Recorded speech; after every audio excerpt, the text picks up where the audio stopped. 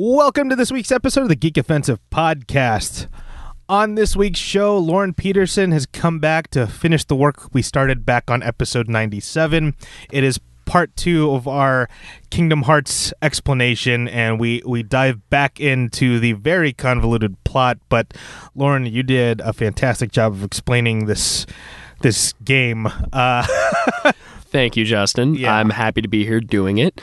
If you are listening and you have managed to purchase and play through all of Kingdom Hearts 3 in the time it took us to get this out, I hope that was wonderful for you, and I hope you still get a couple laughs out of this. Yeah, and if you're new to the series and you want to jump in and you want to buy Kingdom Hearts 3, you can listen to episode 97 and this episode to kind of catch up and kind of like, one, you'll get the actual plot of the game, and then you'll also understand the frustration among the fans of that. I think is the big selling point of this. A lot of times, if you're going to watch a recap or listen to a recap, it is someone breathlessly just running down the bullet points of everything that happens.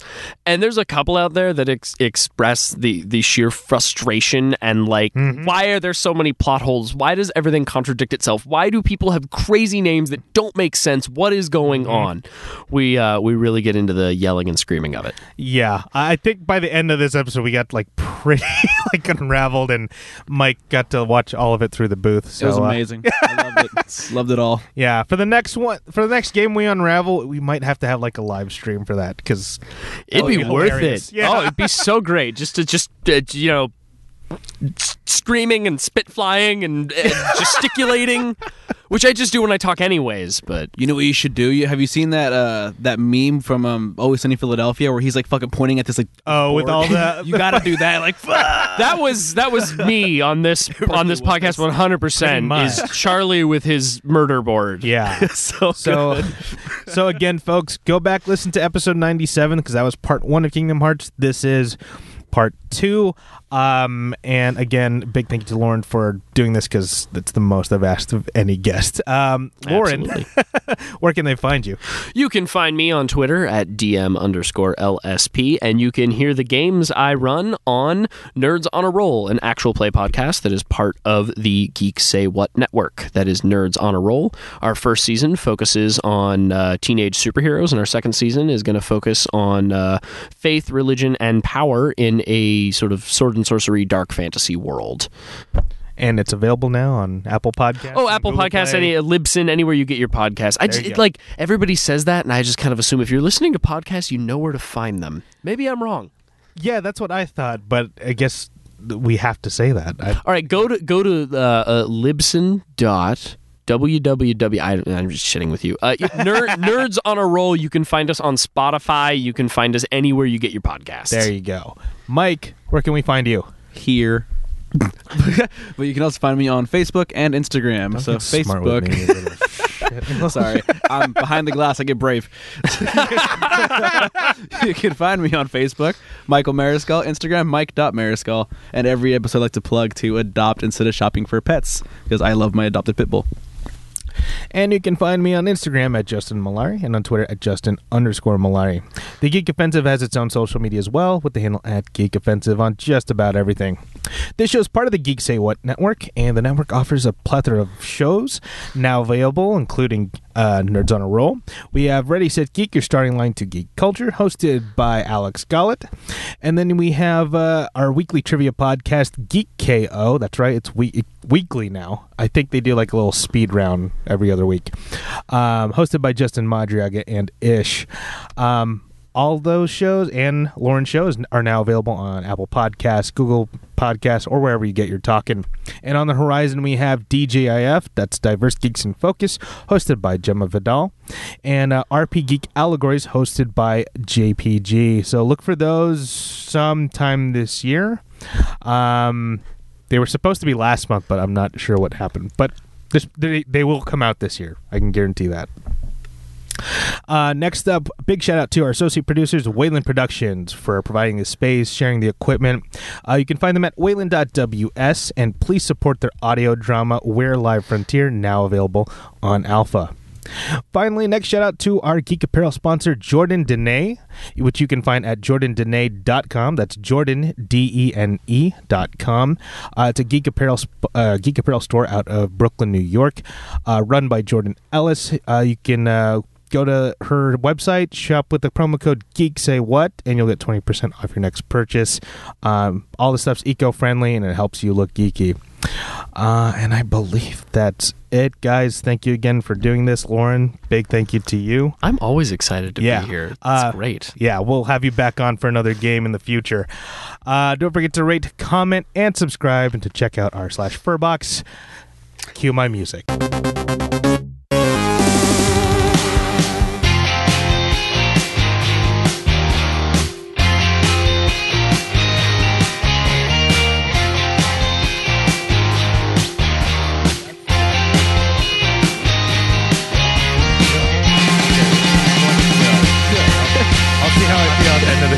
The show.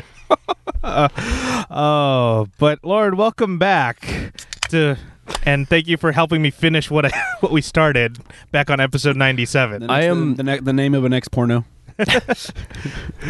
I am always happy to be on the Geek Offensive. Thank you, appreciate it. Cheers. Cheers. Cheers. You're gonna need it.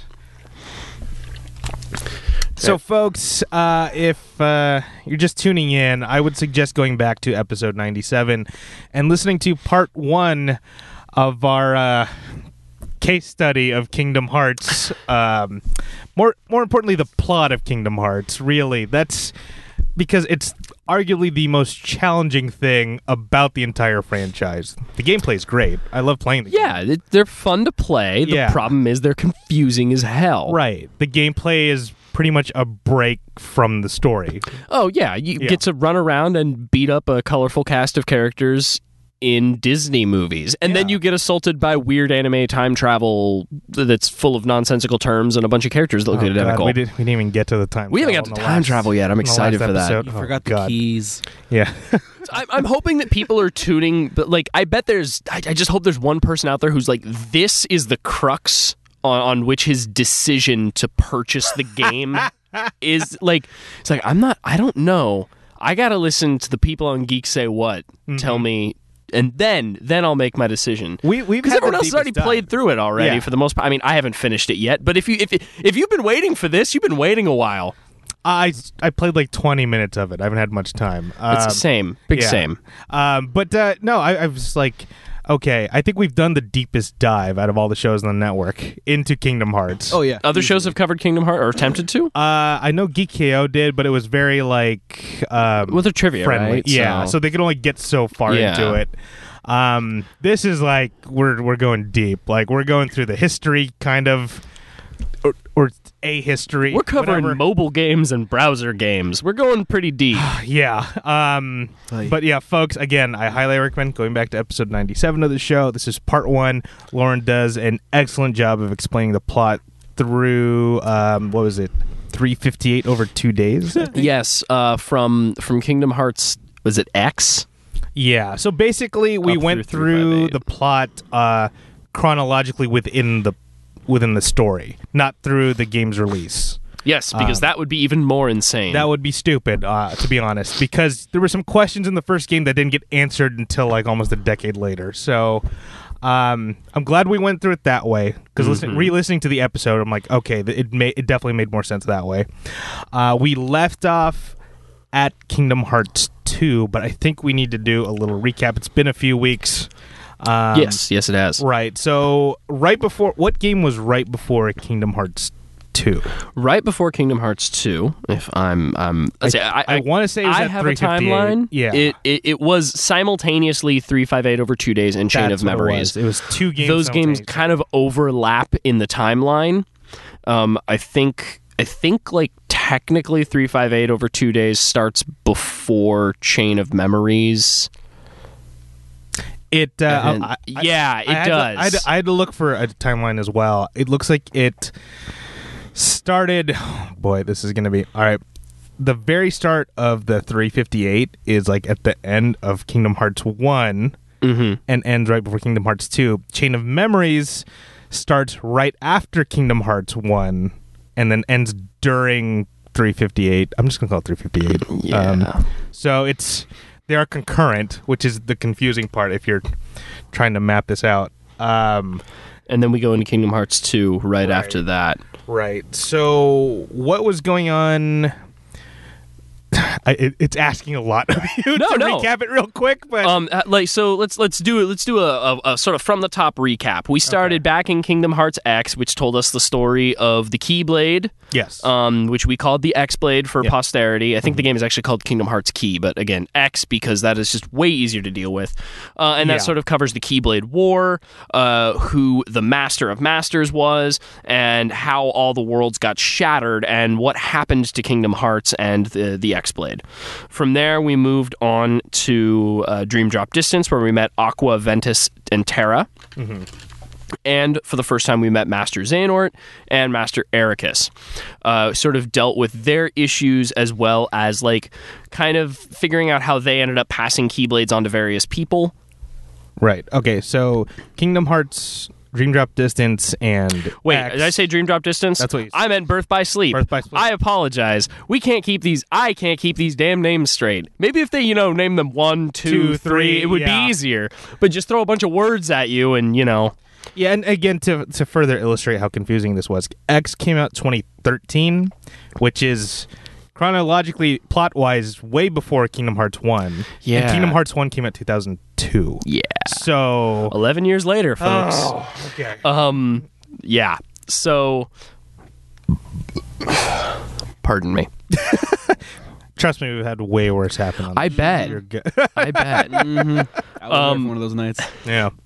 So if in not Dream Drop Distance, Birth by Sleep, we meet Terra, Ventus, and Aqua, the three Keyblade wielders who are basically going out to deal with this problem called the Unversed. The Unversed were created when Ventus's heart was split into Ventus and Vanitas, and Master Xehanort and his whole crazy "I'm going to take over the world" scheme. He wants the X-Blade to come back. He's manipulating everybody. All that stuff with Terra. Terra gets Norded. Yeah, it's starting to come back memory-wise just because I'm like, okay, right, that's what I can piece together. And again, in between these two episodes, I've looked up visuals to help me like, okay, that's what everything looks like. That's what was going on. But the weird thing is I'm still having trouble seeing, like, what is Xehanort's full end game, and then what is the Master of Masters deal? We don't know what the Master of Masters deal is. He just kind of noped off and then basically let all of his followers fight in Keyblade in X. Yeah. And then but he did have that cool magical Keyblade that he passed down, and as long as wherever it was, he could see that far into the future. Right. So his apprentice Lushu was supposed to take it and just keep passing it down. Got it. Over and over again. To what end we don't fully know, or we haven't covered yet on the podcast. Right. I think that might be coming up. So he ends up manipulating Terra, merges with Terra again, I keep wanting to call it Dream Drop Distance because I know that's what we have to talk about tonight. Sorry, Birth by Sleep. He manipulates all of them. He screws around with all of them. He ends up taking over Terra's body, because he's old and he needs a new form. Right. And he hasn't. His goal is to bring back Kingdom Hearts and the X-Blade so he can just balance everything. He thinks light and dark need to be in balance, but also that will give him the power to reshape the world as he sees fit. Got it. Okay. Whereas Ericus was like, nah, just destroy all darkness, dude. Just wipe it out. Yeah. Just leave it light. Mm-hmm. So at the end of Birth by Sleep, you have an unconscious Ventus who is put into Castle Oblivion, which was Master Ericus's tower before Aqua transformed it to rest. Aqua learns that Terra is trapped in the realm of darkness, a place outside of time, and that Aqua sacrifices herself to the realm of darkness in order to save Terra, bring him back. So she's trapped there, but he comes back, but he remains Terra Xehanort.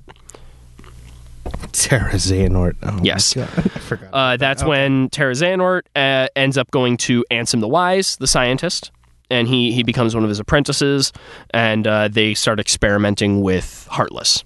Okay. There we go. Yep.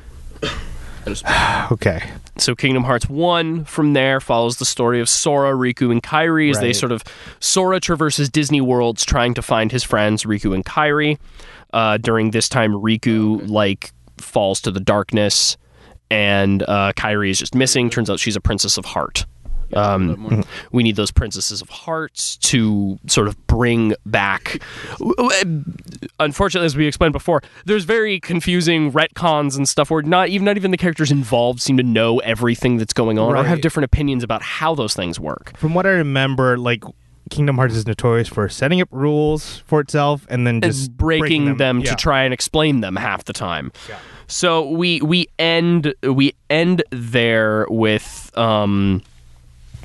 basically Sora ends up turning himself into a Heartless temporarily. Kairi turns him back into either a human or a Heartless and humanoid form. I don't know that one's fully answered because his nobody still exists, which is weird. And so the door to Kingdom Hearts gets opened, but Mickey has no shirt. Mickey has no shirt, which they put in a thing later to explain that. It's hilarious. I looked up that cinematic. Anyway, I think that we'll get to that, actually. Yeah. Right? Yeah. So Ansem, not Ansem the Wise, Ansem Seeker of Darkness, the big bad of Kingdom Hearts, gets defeated, and Sora closes the door from the outside. Riku sacrifices himself to pull it shut inside the realm of darkness. I have a question about him later, but look, let's get through the recap and then I'll get to the question. And then Sora ends up running along with Donald and Goofy. Kairi sent back to Destiny Islands. Nobody knows where Riku is. Mm-hmm. And then Sora and Donald and Goofy end up going to Castle Oblivion, which is where Chain of Memories begins. They try and fight their way to the top of it, encountering members of Organization 13 along the way as they fight their way through old worlds, as Sora's sort of memories are being manipulated by Naminé, who is Kairi's nobody. I don't know if we covered that yet. We get to it in Kingdom Hearts 2 for sure. I believe we did mention it because she does show up in 358 and that's right. All right. Yeah, we went over that for sure. Yep. Yeah, we did. Okay. So they're like, we got to fix him, and so at the end of that, Riku manages to escape the realm of darkness through the help of a man named Diz. His name actually stands for something. Darkness in Zero. I didn't know that until the episode, and I was like, that's stupid. Okay. So basically, they are like, well, we gotta fix Sora. So because Sora's memories are being drained as he goes through this place, and that was partly to create Xion and all that stuff. Right. And I remember my first. Well, from my experience, you first met Xion in Kingdom Hearts 2. No, you meet her in... Right? She's not even in 2. You only meet her in 358 over 2 days. It's only in there. Mm-hmm. Who am I thinking of? Naminé. You first meet Naminé in 2. No, you first meet her in Chain of Memories. She shows up in Chain of Memories. I didn't play Chain of Memories. I didn't either. But later on, I was like, what the fuck is going on? And then it's she showed up before in a Game Boy game. Worst game ever. It's so boring. It's terrible. Yeah. And even the remake where they made it 3D for the PlayStation 2 still had cards. Why? Nobody wants that. That was the worst part of that game, was the damn cards. It was. So the Riku and Diz take Sora and they go stick him in a memory pod to try and recover his memories. Okay. So 358 over 2 days, or 358 days over 2, or whatever combination of those words you want to put into a salad. Basically is the story of Roxas joining the organization, and Xion showing up as Xion, Roxas, and Axel become good friends, run around, kill some nobodies because they need their hearts or whatever to make a new Kingdom Hearts. Right.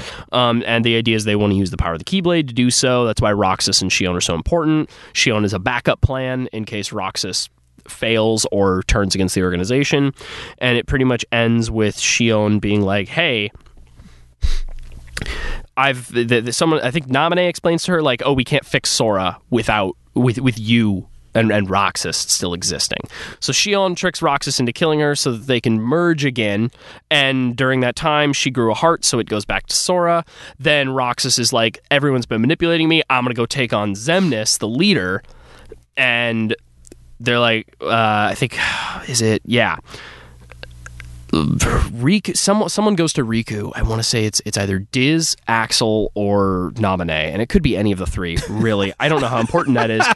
he tries to go confront Xemnas, and Riku's like, "You're not strong enough. You can't do that."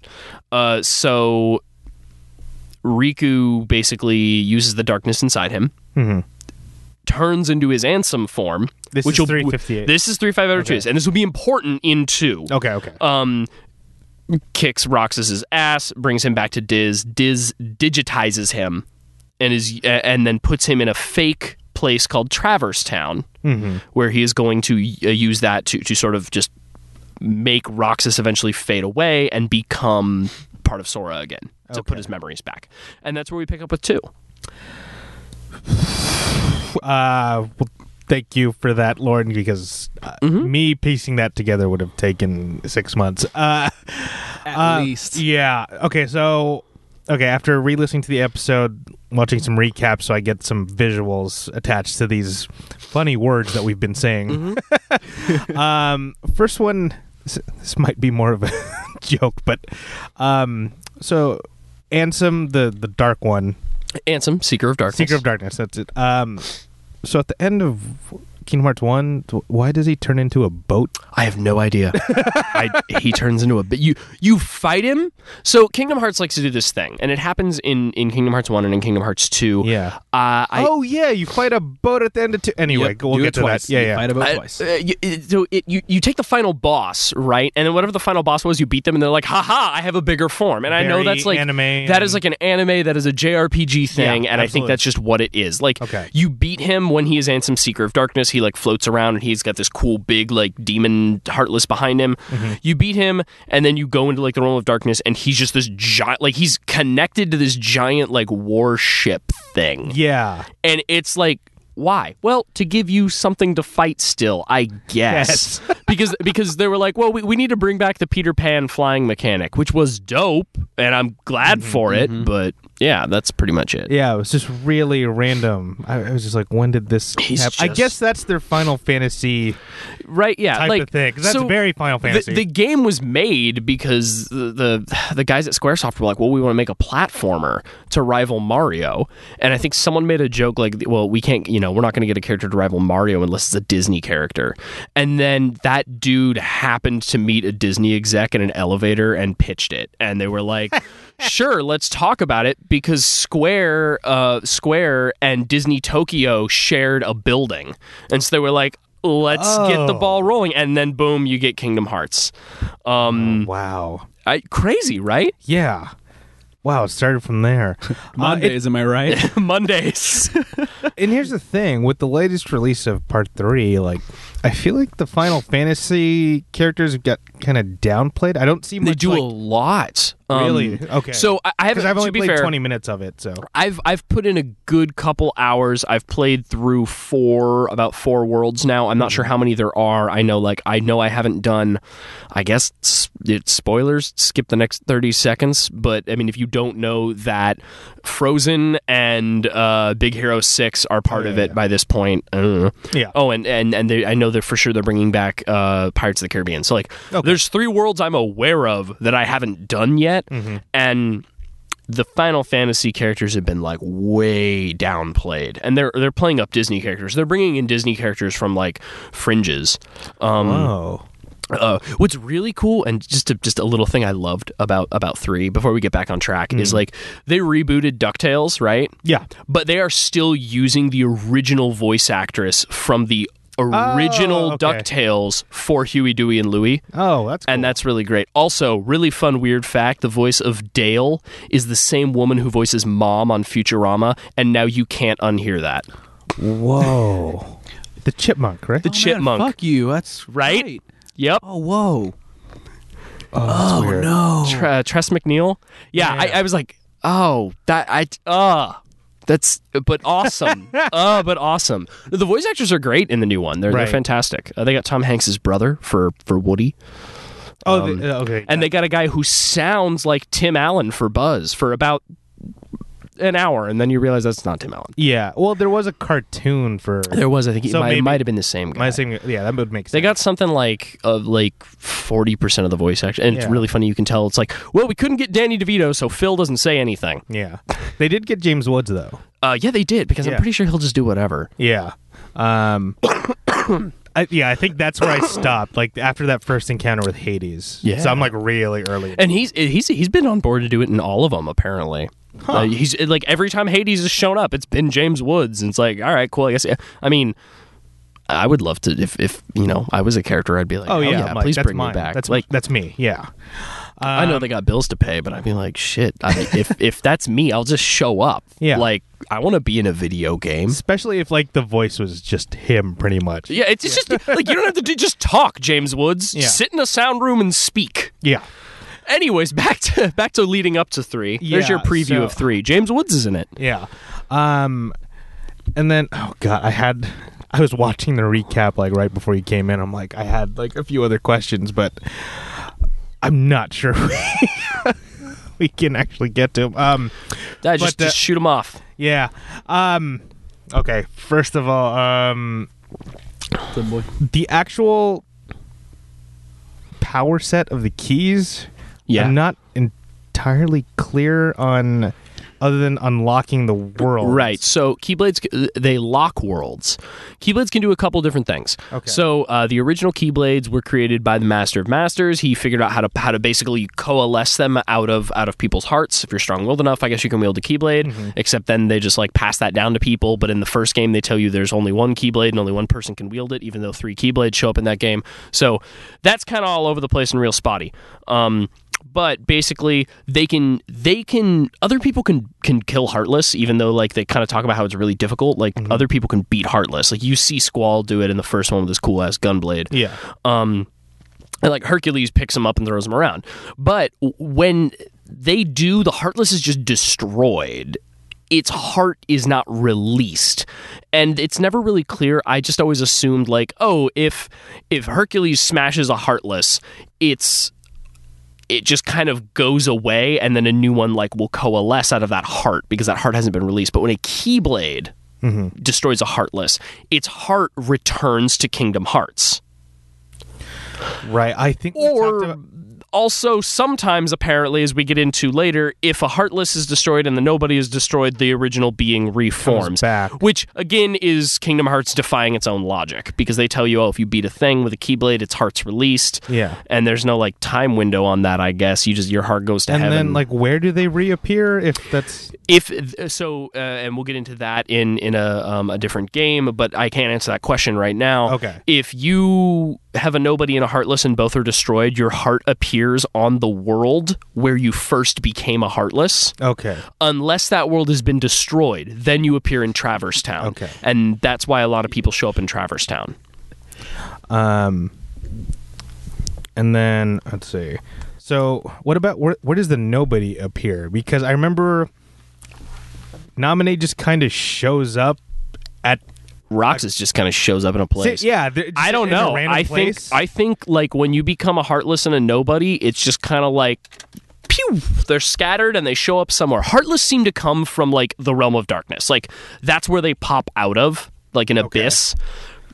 Nobodies, I have no clue. I don't think there is any like rhyme or reason as to why they show up where they do. Okay, that's what I was wondering. When they initially appear, to be clear. I mean, that was the thing. Like, like you said with Roxas, but I was remember thinking like Nominate just kind of shows up at this castle. Yeah, like I don't know that that's ever really covered, and if it is, I missed it. Okay, and then back to Master of Masters. Yep. Funny thing with him, I looked up. I'd never seen like he's wearing the Organization 13 cloaks. Is that we're going? No idea. Yeah, so because he was. I saw the actual cinemas, and I'm like, cutscenes, and like, I thought it was like you hear Master of Masters, you think it's someone very proper, or wise, and all, but like no, he just kind of sounds like cringy, like anime fan fiction. Yeah, but he just like leaves. He doesn't do much. So there is a connection there. Lushu also wears that same cloak. Yeah, and Lushu's job is to go down and pass the Keyblade down through time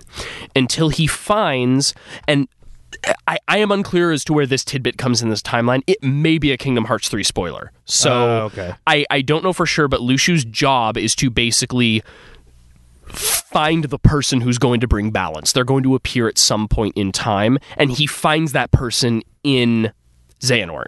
And Xehanort is the one who starts Organization 13. So by virtue of him knowing Lushu, it's possible that's where the cloak comes from. Okay. And here's my thing, because what Xehanort's trying to do sounds like that's what we should be doing, like finding balance. Yeah. Well, so the whole thing is like he wants to create that balance of dark and light and control it. Okay. That's what it is. Yeah. All right. It's a little like Anakin bringing balance to the Force sort of thing.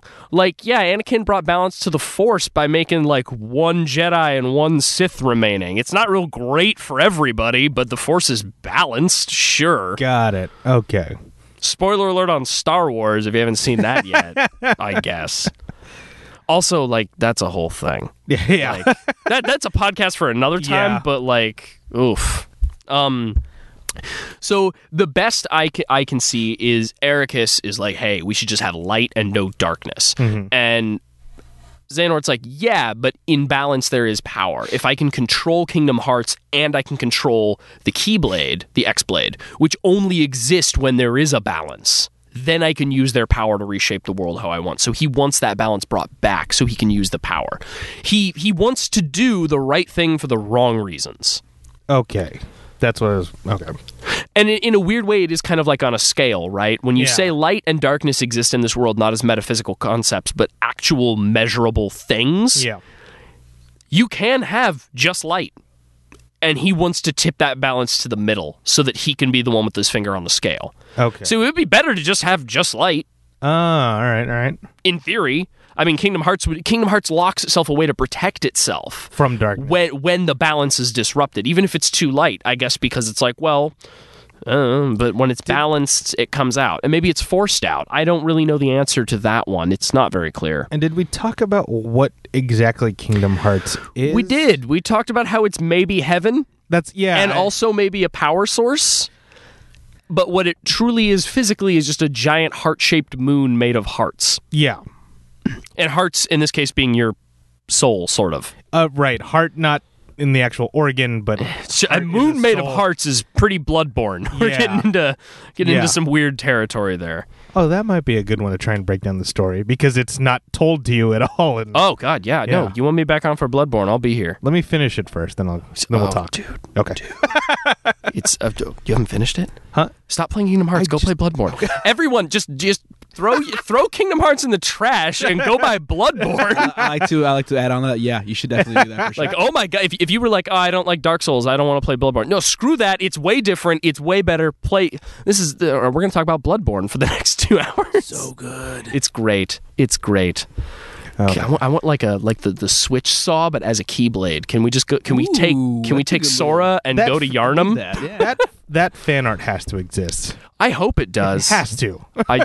Kingdom Hearts, Bloodborne crossover. Someone get on it. Yeah, Sora. It'd be funnier if Sora like wanders into Yarnum and you're like, what?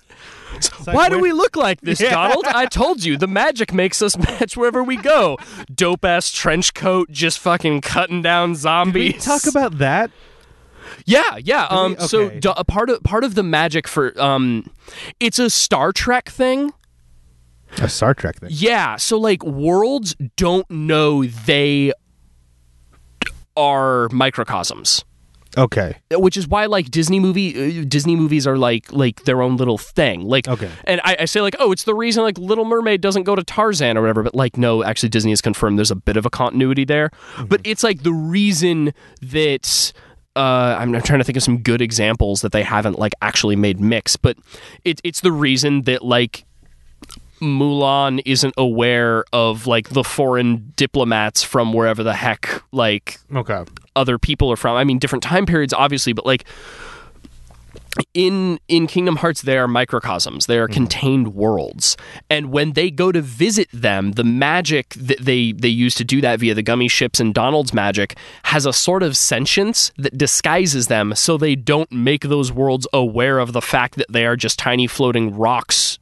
That are in a post-apocalyptic space battleground where people are fighting over souls and hearts and stuff.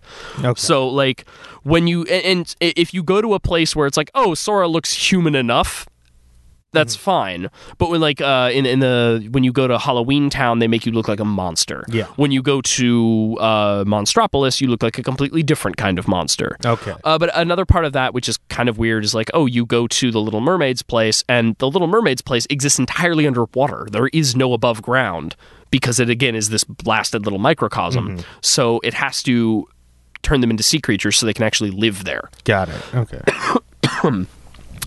And they talk about it a little more in the third one. Sora's like, why? And Donald's like, I don't make the choice. The magic does it. I can't make you. For whatever reason, the magic took Sora's pants off in one of them, and he's like a big furry, and it's jarring. No, that fan art definitely exists. I'm sure. But you go to Monstropolis, and it's like, Sora, put on pants. You got a tail, and it's weird. It left his jacket on. Yeah. Oh, man.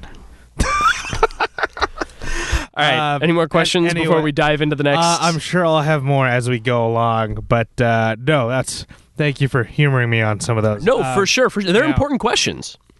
Yeah, again, because trying to connect the dots between the visuals and what you were telling me about the plot is like, wow. I feel like I haven't done this much studying since school. Okay, so 358 over 2 leads into Kingdom Hearts 2. Yes. Let's start at Kingdom Hearts 2. Let's start at Kingdom Hearts 2. So Kingdom Hearts 2 opens with you playing as Roxas. Right. And sorry. This is, again, a reminder, folks. So if you just played 1 and then 2, like most people probably did, it's really jarring because you're not Sora, and then there's a piece of the story missing. No, it's also super jarring because 358 over 2 days didn't come out until after 2. Right. That's technically the real sequel. Yeah, we didn't know who Roxas was going into Kingdom Hearts 2. At all, yeah. At all. Yeah. Unless I missed that in Chain of Memories, and I don't think I did, we didn't know who Roxas was. It was just like, oh, we're a guy. Yeah. And you legit don't know who the hell you are. And you're like, oh, he kind of looks like Sora, but not really. Like, who is this? I was like, is there going to be like a second adventure in this? This is fucking weird. Yeah. Keep in mind, while he does look exactly like Ventus, not Dream Drop Distance, Birth by Sleep hadn't come out yet either. Yeah. So like we're in this place of like this is a totally new character to us.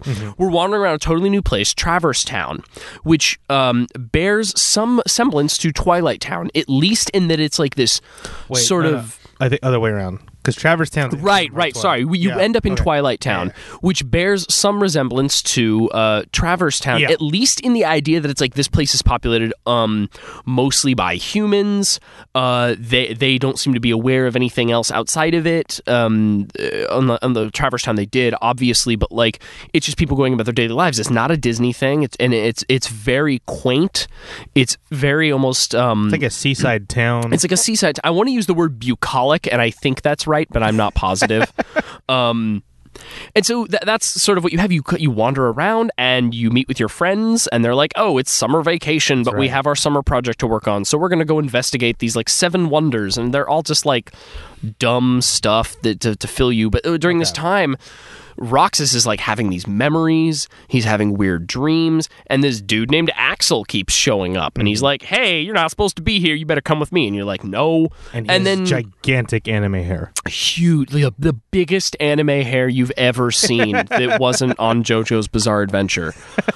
And then nobodies appear, and basically his name is Roxas at that point. There's a weird bit where they like show you how nobodies get their names.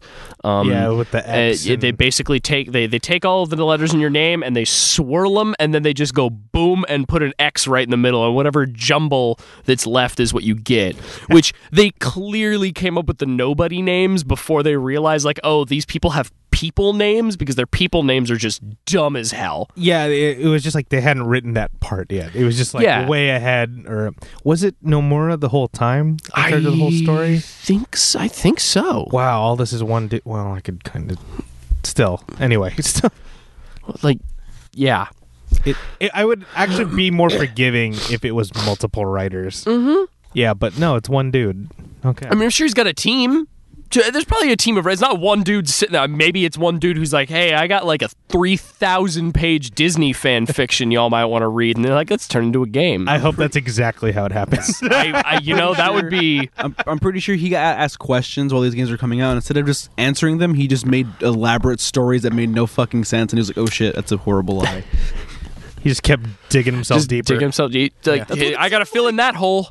Better dig a new hole, exactly like we said last time. So Roxas wanders around, and eventually he gets called to this strange mansion where one of the mysteries is, there's a girl in the strange mansion. They think she's a ghost or something like that.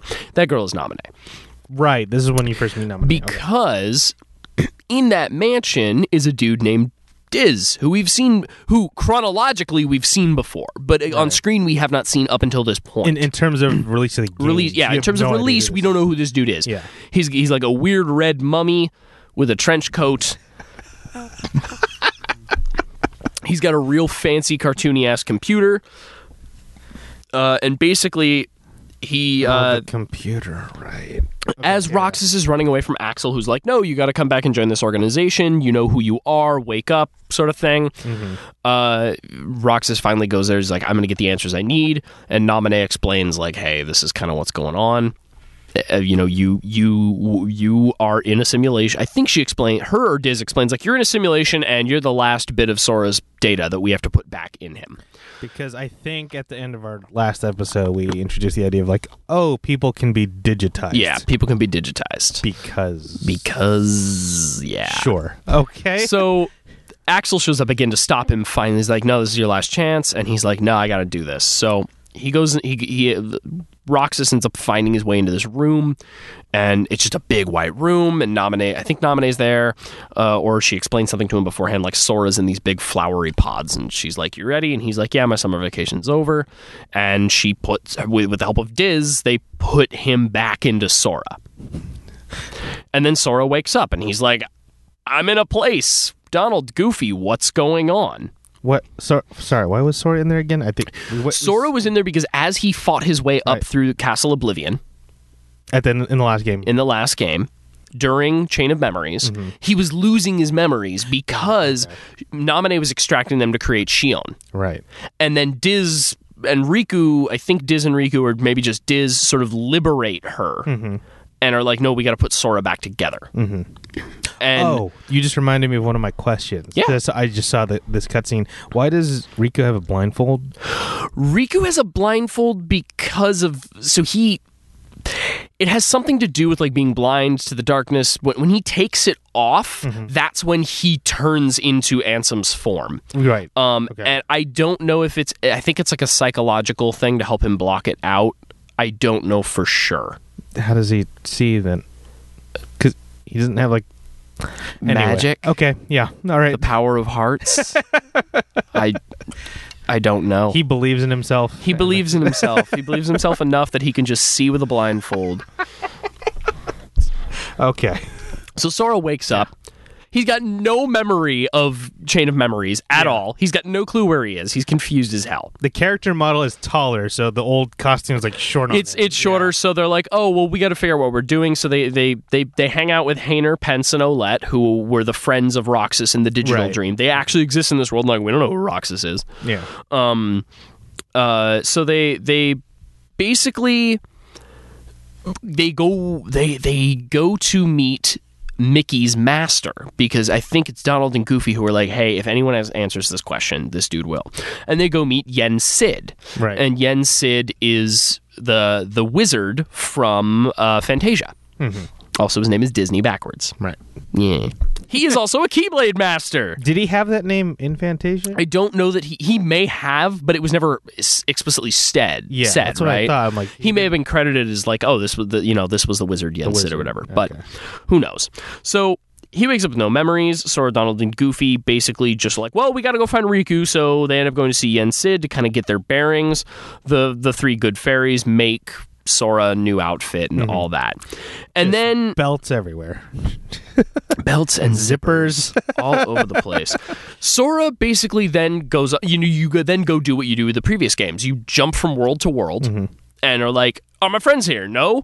And along the way, they run into the Organization 13. Organization 13 is basically just, these super emo dudes who show up and they're like, well, I think for a point in time, they're calling him Roxas because they're like, oh, it's just, it's Roxas. You got to come back to us, man, because they're trying to get Roxas to come out. Mm-hmm. But also, they're just like, nah, we got to stop him. Well, why? Because he's killing Heartless. Isn't that exactly what we want him to do? Because that's how we're making our new artificial Kingdom Hearts. Yeah. It's like, if they just stayed out of his way, he would have continued doing exactly what they wanted. Yeah. I guess the idea is they want Roxas back because they can control Roxas. Huh. But and they can just see Roxas in? They knew he was. They knew he was. Okay. They knew someone along that chain of command knew Roxas was Sora's nobody and was like, hey, we got to get Roxas back. And I remember from my personal experience thinking like, because there's a scene when you go into that castle and like, they're kind of like gravestones. Yeah, there's like gravestones these other, of the members who have been defeated up to this point. Yeah, and you're like, who the fuck are... Because at that point, I'm like, who the fuck are these guys? If you didn't play that card game... Yeah, if you didn't play Chain of Memories... You're just like, what the hell? Who's Marluxia? Yeah. A man with very pretty hair. It's like bright pink. It's bright pink, down like midway to his back, feathered just gorgeously. And he has like a giant scythe and pilots a huge weird flower mech that's also a nobody. See, that sounds cool, but I don't want to play a dumb card game. It is the absolute worst game you'll ever play.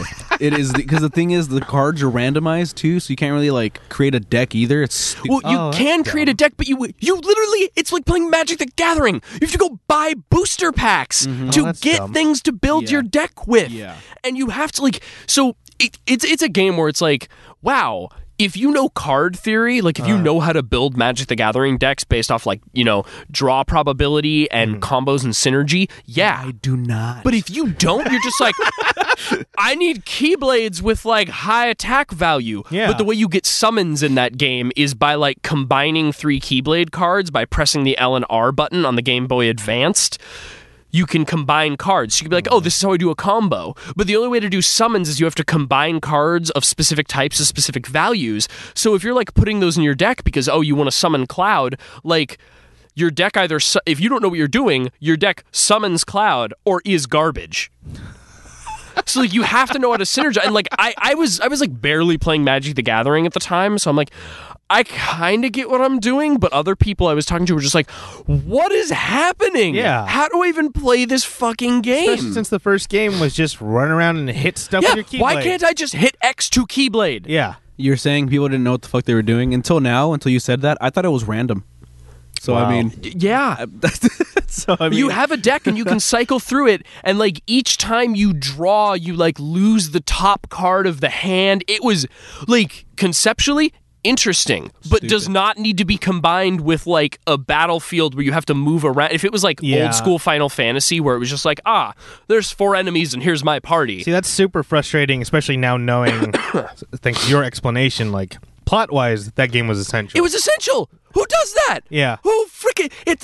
different system, portable, different style of gameplay. And you're like, could you imagine being like, all right, I've beat the first Uncharted. I'm going to go into Uncharted 2. Mm-hmm. Who is this guy? Where's Nathan?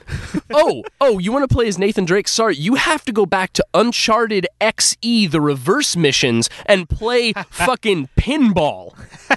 It's like, I don't know how to play pinball. I don't want to play pinball. I just want to know why I'm not Nathan Drake. Yeah, I'm wondering what happened in that meeting in between the first 2 games. Like, this seems like a good idea. It was basically, from my understanding, like, Kingdom Hearts 2 is going to take longer. Mm-hmm. We want to keep putting out content. Right. So we will make another game and put it out for the Game Boy Advance. So we're continuing to do that. I bet they had a card game kind of already going. Probably did. And we're like, what if we just...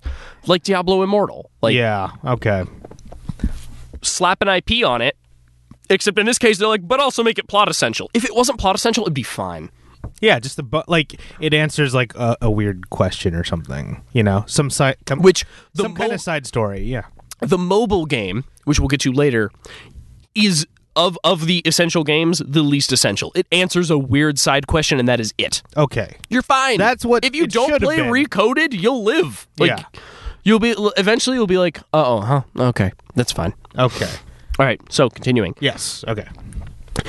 Over this time, as they're running around from different worlds, they are basically encountering the two main villains of the series, Organization 13, at this point, main villains, and Pete and Maleficent. Pete and Maleficent, their goals are basically just to control the Heartless, because they just want to, like, do stuff. Right. They're like, we want to... They're villains, right? I think they want Kingdom Hearts' power as well, but like their primary goal is to control the Heartless and do stuff like that. Yeah, they're your very typical Disney villain. Yeah, for the most part, they in charge. They bumble around. It's mostly Pete bumbling through, being like, someone had to give Jim Cummings a job, which thank God, I love his voice. And Maleficent, like, it's not explained how she's resurrected because she dies in the first game. Yeah, she's just I remember fighting her. she's back. She's back chilling, doing whatever. There's a really great Someone bit. killed her nobody in Heartless. And... This is where time travel... Yeah, oh my God. Probably, right? Probably. Some other Keyblade wielder on the other side of the galaxy is like, oh, cool, boom, boom. That has no consequences, I'm sure. There's going to be some browser game where it's like, one of the dandelions killed it won't even be a browser game. It will now be a collectible card game with Legend of the Five Rings with a story that develops over time. And it's like, we're going to figure out who the hero was who defeated the nobody, and then just right the fuck off. So this is where time travel kind of gets first introduced, but in a different way. And I just want to, I just want to say that so that we know it's not part of the main time travel in the series. There's like a cool door. There's main time travel, and then there's there's secondary time travel. So secondary time travel is what we're going to cover right now. At some point, you find this cool door, like a curio cabinet that lets you go into old school, like rubber hose animation Disney cartoons. Yeah. So we've already had amnesia. Now we get time travel. And I don't recall the exact reason you have to go there. It's just like a world, but like they're like you go there and it's like Steamboat Willie, but that is Mickey. Yeah. But he's not Mickey yet. Not King Mickey. He's not King Mickey yet. And so they're like, it's the king. Supposed to be the same It's supposed to be the same timeline. Wow. Okay. But it's like so far in the past and weird stuff. And I mean, maybe I'm wrong about that, but I do remember them being like, it's the king. He doesn't recognize us. Why? It's like, well, this is his past. Would it really matter if you were wrong about it? I don't think so. I don't think it matters if I'm wrong about any of this. I could be feeding you bullshit. I'm not. I wish I was. The whole series just ends with a fever dream. Just Walt Disney waking up. It's just a kid, like, he closes a book and goes, and puts it on a shelf and walks away. Fuck you, man. I'd be so pissed. That'd be the ultimate fuck you to the fans. So, anyway. Like, that's the first little bit of time travel, but it's more just a cute, like, way to show off old Disney animation as a world. So you go around and you clear worlds. That costume, actually. You fight Organization 13. Will you do it? I've lost my notes. Hold on, I've lost my notes. Yeah, I think I do remember the old school costume from the... Yeah, it was fun. Like, your magic changes you there, and it's great. And you get a cool Keyblade, and it was a fun little world. You jump around in different cartoons, and each one's like a different little challenge. Yeah, again, just reiterating that, like, the gameplay really is like a break from this bunker storyline. Mm-hmm. Oh yeah. That's like the one thing I loved about this game was the fact that it's like the gameplay of it. Yeah, when you're actually running around with your Disney like partners and you're like kicking ass and you're like, this is awesome. Oh yeah, dude, hell yeah. When you have Jack Skellington next to you, just whooping ass with you, it's amazing.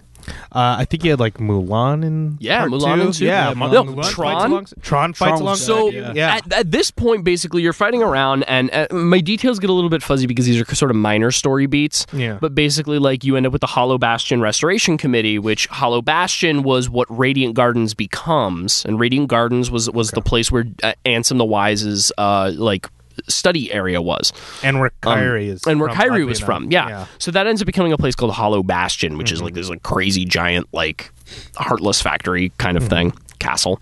And during this time, Riku's still with Mickey, I'm assuming. I can't remember. No, Mickey and Riku are like split up at this point. Riku is with Diz. Right. Okay. He's with Diz, and there's a funny bit because he calls himself Ansem because he has taken the blindfold off because he did that when he fought Roxas, and now has has Ansem's like Ansem Seeker of Darkness's body. So during that time, as you go around all these worlds, you encounter Organization 13. I think I've said it like 3 times. I'm sorry. You eventually get to this part where they have like the Hollow Bastion Restoration Committee, which is all the Final Fantasy characters like, hey, we want to make a new home for ourselves. And they go and they make Radiant Gardens again. And like that gets attacked by a giant army of Heartless, and you have to fight your way through it. I remember this. And you do like a little bit of snooping and like find out more stuff about Ansem, the actual Ansem, and like find his reports and things like that. Eventually you go around, you fight your way through more worlds. You have to go back to every world. Every world in that game has to be done twice. And it's more, I think it was a way to extend it. Way, but yeah. And it was also a like, let's go check out, like, we need more information, right? And so, yeah. Yeah. But yeah, backtracking in games, that's always a... Well, I hate that. The fun thing was, when you went back, they were different. You had different stuff to do. It wasn't just, wander around and do whatever again. Yeah. We both need another beer after that. Yeah. So, it's sort of during this time, you pick out a little bit more about what's going on with Organization 13. You meet its different members. Mostly, you're doing cool Disney stuff. There's a really, really great bit in the Hercules world, which in the first game, it was just a tournament-like thing. Yeah. In the second one, you actually get to go do some cool stuff. And Hades, like his whole thing in the game was always, or in the movie, was like, I gotta summon a big bad to kill Hercules. And he's like, I'm gonna get the biggest, baddest motherfucker in the underworld. And he summons fucking Orin from Final Fantasy X. And the dude shows up and he's like, go kill Hercules. And Orin's like, fuck you, Hades. I don't work for you. And he just straight up leaves. And it is the best damn thing in the whole game. And then you get Orin in your party. He chills with you for a while. It's amazing. One of my favorite Final Fantasy characters, too, actually. He's so great. He's like a drunk samurai. Yeah. What is not to like about Orin? He's got to be one of my favorites, too, with his little arm and his little... Yeah. He's a fucking samurai with like, he's got like a weird like zigzaggy mohawk and fucking like Ray-Bans. Yeah. He's just the most badass character, and like he just tells Hades to fuck off and then keeps going. Don't forget the oversized sword. Oh, of course. As standard there is for no Final such Fantasy. thing as oversized when it comes to swords, okay? So you then end up going to the world that you end up going... Sorry, there's a bit of an important bit. You go back to Traverse Town. No, Twilight Town. Too many towns to start with T. Yeah. You go back to Twilight Town, and Hayner, Pence, and Olette have sort of figured out Diz's computer, and they're going to digitize Sora. Wait, there's still a thing in the story? Mm-hmm. Wow, okay. I know, I don't remember exactly when that story beat popped up, but they were like, we found this computer, we're going to figure it out, and then we're going to help you. Okay. So they do, and they're like, well, we can send you into the digital world. They do... and like while you're going in there, you're attacked by this massive mob of Heartless. And Axel, not Heartless, Nobody's, and Axel shows up. And he's like, I know you're in there, Roxas, blah, blah, blah. Okay, maybe you're not. Maybe this guy's Sora. Like, whatever, I'm going to give up on that. Because Sora, I like you, and you make me feel the way that Roxas made me feel. Like I've got a heart, like I'm a whole person. Like you make me feel not like a nobody. Axel sacrifices himself. This is like the 3rd time he's died on screen too, so he just keeps like, he died and I was like, yeah, no, like this dude's the original Loki. Like, it's like, no, he ain't fucking dead. Like, there's no fucking way he's dead. I mean, their outfits aren't that different. Like, kind of a long coat. Yeah. At some point during the story, he kidnapped Kairi, and that was a plot point to try and get Sora to do what he wanted him to do. Oh, no, I do vaguely remember that, yeah. So at this point, he's like, all right, fine, like, you're Sora. I'm not getting Roxas back, but, you know, you're a good dude, and you make me feel good. There's like not a way to not make it sound really gay, and that's fine. Like, but it sounds gay. But it's like it's like there's no way that it doesn't have really homoerotic overtones, which is fine. But like, I mean, hell yeah, gay Sora, I'm all for it. Yeah. Why not at this point? Why? Yeah. I mean, why not anything at this point? Yeah. Anything goes. Axel's like, fine. With my dying breath, I'm going to open up a door to darkness to take you to the world that never was. Quick question, Axel. Did they establish if his Heartless is around? Because he's a nobody, right? Yeah, you don't know what any of the Heartless for them nobodies are. My best guess, because of what happens in Dream Drop Distance, is that Sora has killed them already. In Dream Drop Before, up to this point, okay. So, some of the Heartless he fought were Organization 13 Heartless. Okay. But we don't know. We have no way of knowing for sure. Nomura's like, I'm going to sweep that under the rug. Don't worry about it. Again, that will be the Candyland expansion board game that we play. Oh my god. Wow. I don't know if that'd be like horrible or just ballsy if he made a board game like the next essential part of the story. It's like Kingdom Hearts Monopoly, and you're like, oh, it's just a Monopoly. It's like, no, you need to play it. This is Monopoly turned into a legacy game that explains Kingdom Hearts. I would burn that fucker to the ground. I wouldn't play that. Oh my god. I'd be angry, but it's like that's so bonkers I'd kind of respect it. Yeah. But it's like, I mean, to a degree, you gotta give him credit for at least like making that happen. That one's free, Nomura. Yeah. Actually, I want to see you do it. If you do that one, I want some dividends. Yeah. For making me suffer through this story. It's like you owe me $1. You owe me a Disney buck. Do they still make those? I don't think so, dude. I think you just think with the advent of gift cards, you don't need Disney bucks anymore. Yeah, true. I've got some somewhere. I want more, damn it. Okay, so Sora and his friends, basically, they go to the world that never was, which is like where a part of Castle Oblivion is. Mm-hmm. And they start fighting their way through. They encounter various members of Organization 13, the ones who've kind of been chilling here, more nobodies, more Heartless, and this is where Kairi has been taken. And this is where give her a lot to do. Really. They don't. It's a shame. I'm hoping she gets more in 3. But it's a shame. You're a few hours into 3 already. I'm a few hours into 3. She's doing stuff. She's had cutscenes. Okay. And I know where she is and what she's up to. Mm-hmm. But I haven't. She hasn't really done. She hasn't done much. All right.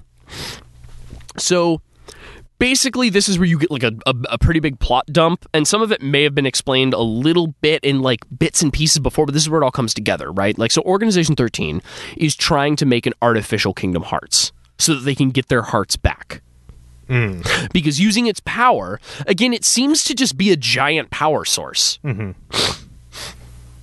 Power as in like however they want to use it. Really. Yeah, they're going to use it to give themselves new hearts so that they can become whole again because they don't like being nobodies. But if Sora's destroyed their Heartless, does that mean their heart went to Kingdom Hearts, or did they just...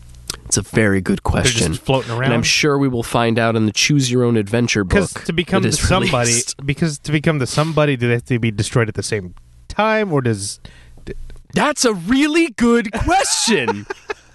These are the kind of questions we want answers to, but aren't provided.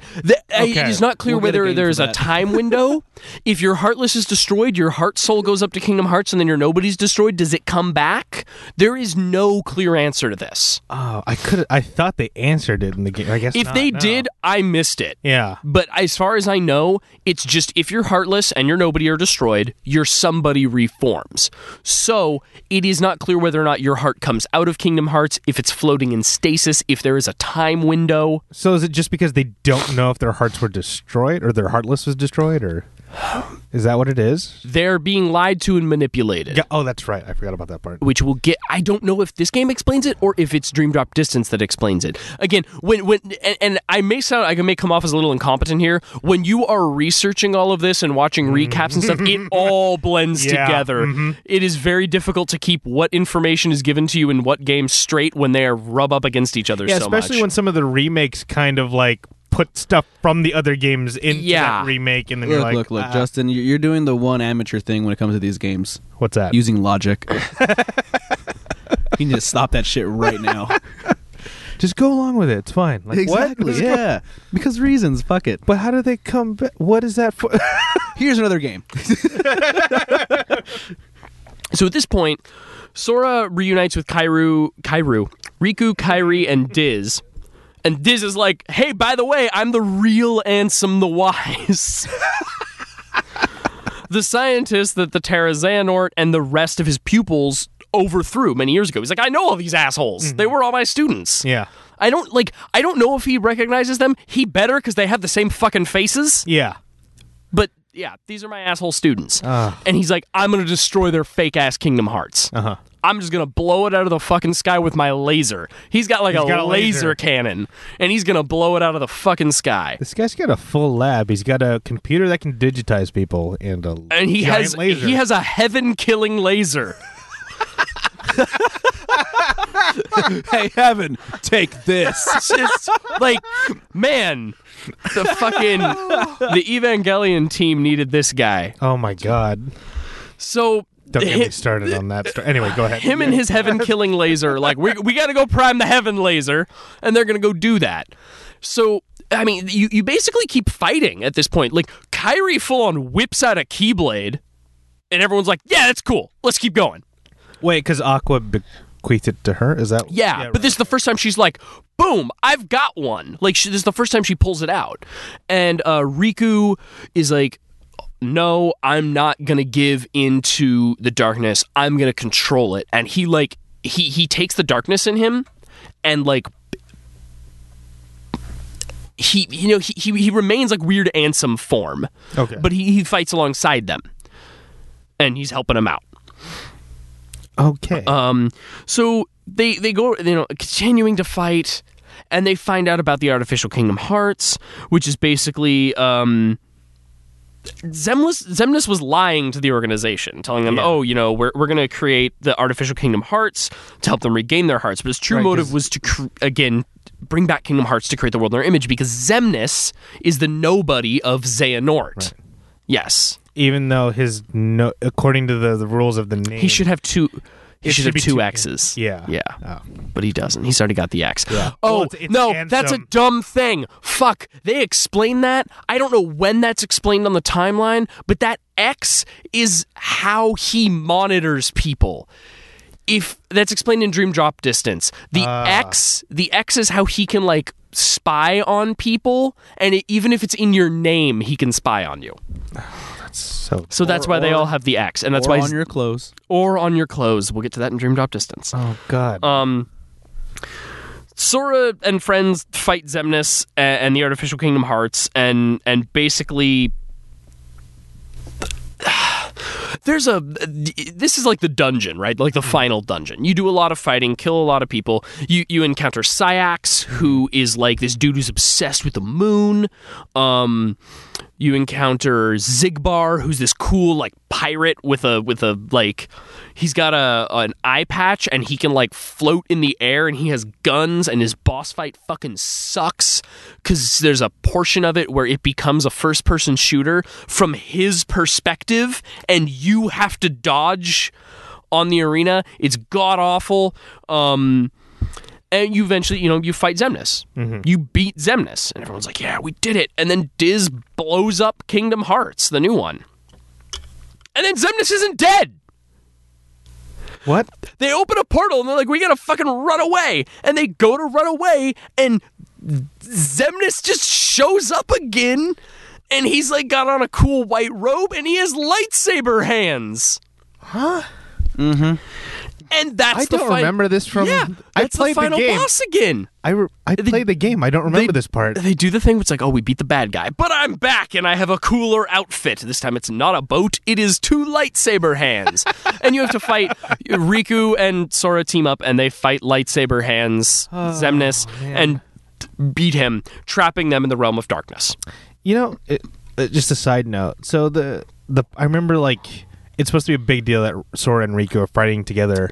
Yes. They don't really build up their friendship that much. They do mostly through the like, in the first game there's this sort of conflict where, like, Riku's like, no, I was deserving the Keyblade because he had this information that Sora didn't have, and Sora he didn't have information that Sora had, and it was like, we were both supposed to be the Keyblade wielders. Who knew?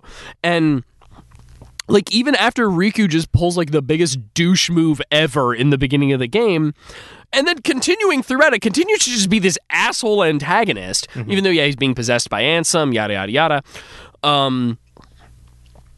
Sora's like, no, you're my friend. I'm gonna, like, travel the fucking universe to find you.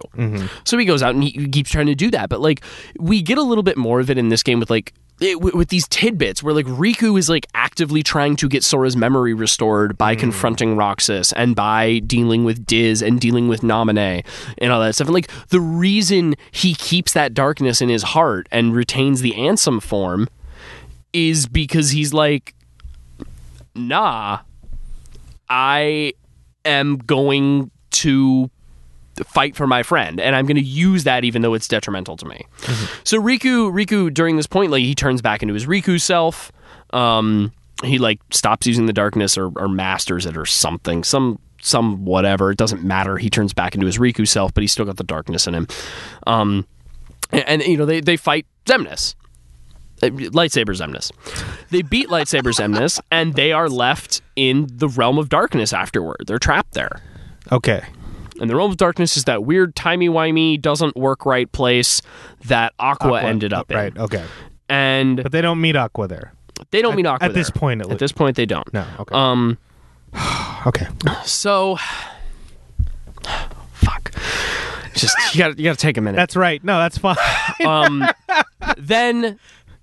they get a message in a bottle on the beach, and they're like, what? I do remember this. And it's from Kairi, and a door to the light opens, and they run through, and they're back on Destiny Islands, and everybody's happy, and that's great. A bottle. And a message in a bottle. A message in a bottle. Okay. Now, Dream Drop Distance is technically the next game, but we have a little bit to cover in between that, right? What do you mean in between? What? So, when Diz destroyed Kingdom Hearts... Okay. His laser, his heaven laser exploded, and he gets sent to the Realm of Darkness when this happens. Okay. Where he meets Aqua. Oh, so he's met... Yeah, Diz meets Aqua in the Realm of Darkness. They're all there at the same time, but because time doesn't work right there, they can't run into each other, I guess. Maybe it's big. Who knows? They all look like they're sitting on the same fucking beach. So... He explains to Aqua that like, hey, I'm losing my memories, but there's this kid I met, and he just has like the biggest fucking heart. His heart is so strong, and I helped repair him. And she's like, oh, was it Terra or Ventus, my old friends? Are they still out there fighting the good fight? And he's like, no, this kid's name was Sora.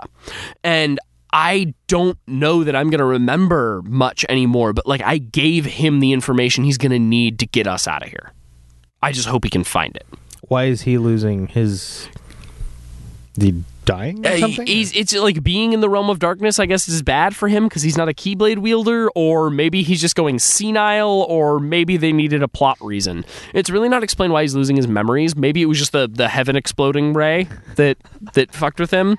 Who knows, right? Because that's what I figured... Being around something that could do that would be bad for your health. I mean, right? yeah. If you got a gun that can shoot heaven, I bet that's not good for normal people. Yeah, it's got to be the amount of radiation. Like, how do you power a heaven-killing laser? Okay, it does. However, you are picturing the heaven-killing laser, it is not that cool. No, and it is 100 times more cartoony. Yeah. I don't know. I don't even want to try and Google a picture. I wouldn't even know what to Google. But it is like Google heaven killing laser right now. Google heaven killing laser and see what comes up. I bet it's way cooler than whatever the hell Diz had. He had like a little tripod with a computer screen and had like a fucking 70s ray gun with the rings. And he's like, I'm gonna point that at heaven, and once it powers up, heaven will be dead. Because I don't want my asshole apprentices to get their hearts back. Although I think he maybe knew what they were doing at the time. He was like, no. This is bad. Like they're not trying to do that. They can't do, like, that's not how this works. Mm-hmm. So he blows up Kingdom Hearts. He goes into the Realm of Darkness. He talks to Aqua. So then we get to that's the end of Kingdom Hearts 2. Everyone, they go back to the beach. They're super happy, and I think they get another letter from the king, or they get a letter from someone. Yeah, you don't see what you just see. They go, and they stare at it, and you don't know what it is, and then you have to wait a fucking damn near decade to find out when we get to Kingdom Hearts Dream Drop Distance. Okay, so we finished the game. Wow, that was a lot in Kingdom Hearts 2. Mike, how you doing over there? I'm solid. I'm good. I need another shot of 60 glasses of whiskey, but I'm good. One shot of 60 glasses. I guess if we have the technology to create heaven-killing lasers, we can fold space, so that makes sense. I mean, that makes more sense than the heaven-killing laser, to be quite honest. I guess it only kills fake heavens, So maybe that you maybe need less power to kill fake heaven. There you go. That's what it is. God, that's where the disconnect was. there's a fake heaven and the laser that kills it. Okay. Anyway, what is the next game? So the next game is Dream Drop Distance, but technically the next game is Recoded, which was the mobile, and we're going to spend a very brief amount of time on Recoded. It's like a footnote. I like that. Okay. Same. Recoded was a mobile game, and essentially what happens in Recoded is after 2, Naminé merges. She goes back into Kairi, and Roxas kind of goes back into Sora in a way that like they accept that, and Sora like sees Roxas's spirit whatever in front of him, and they remerge. Naminé and Kairi remerge. It's all good. How Naminé was a nobody while Kairi was still a whole person.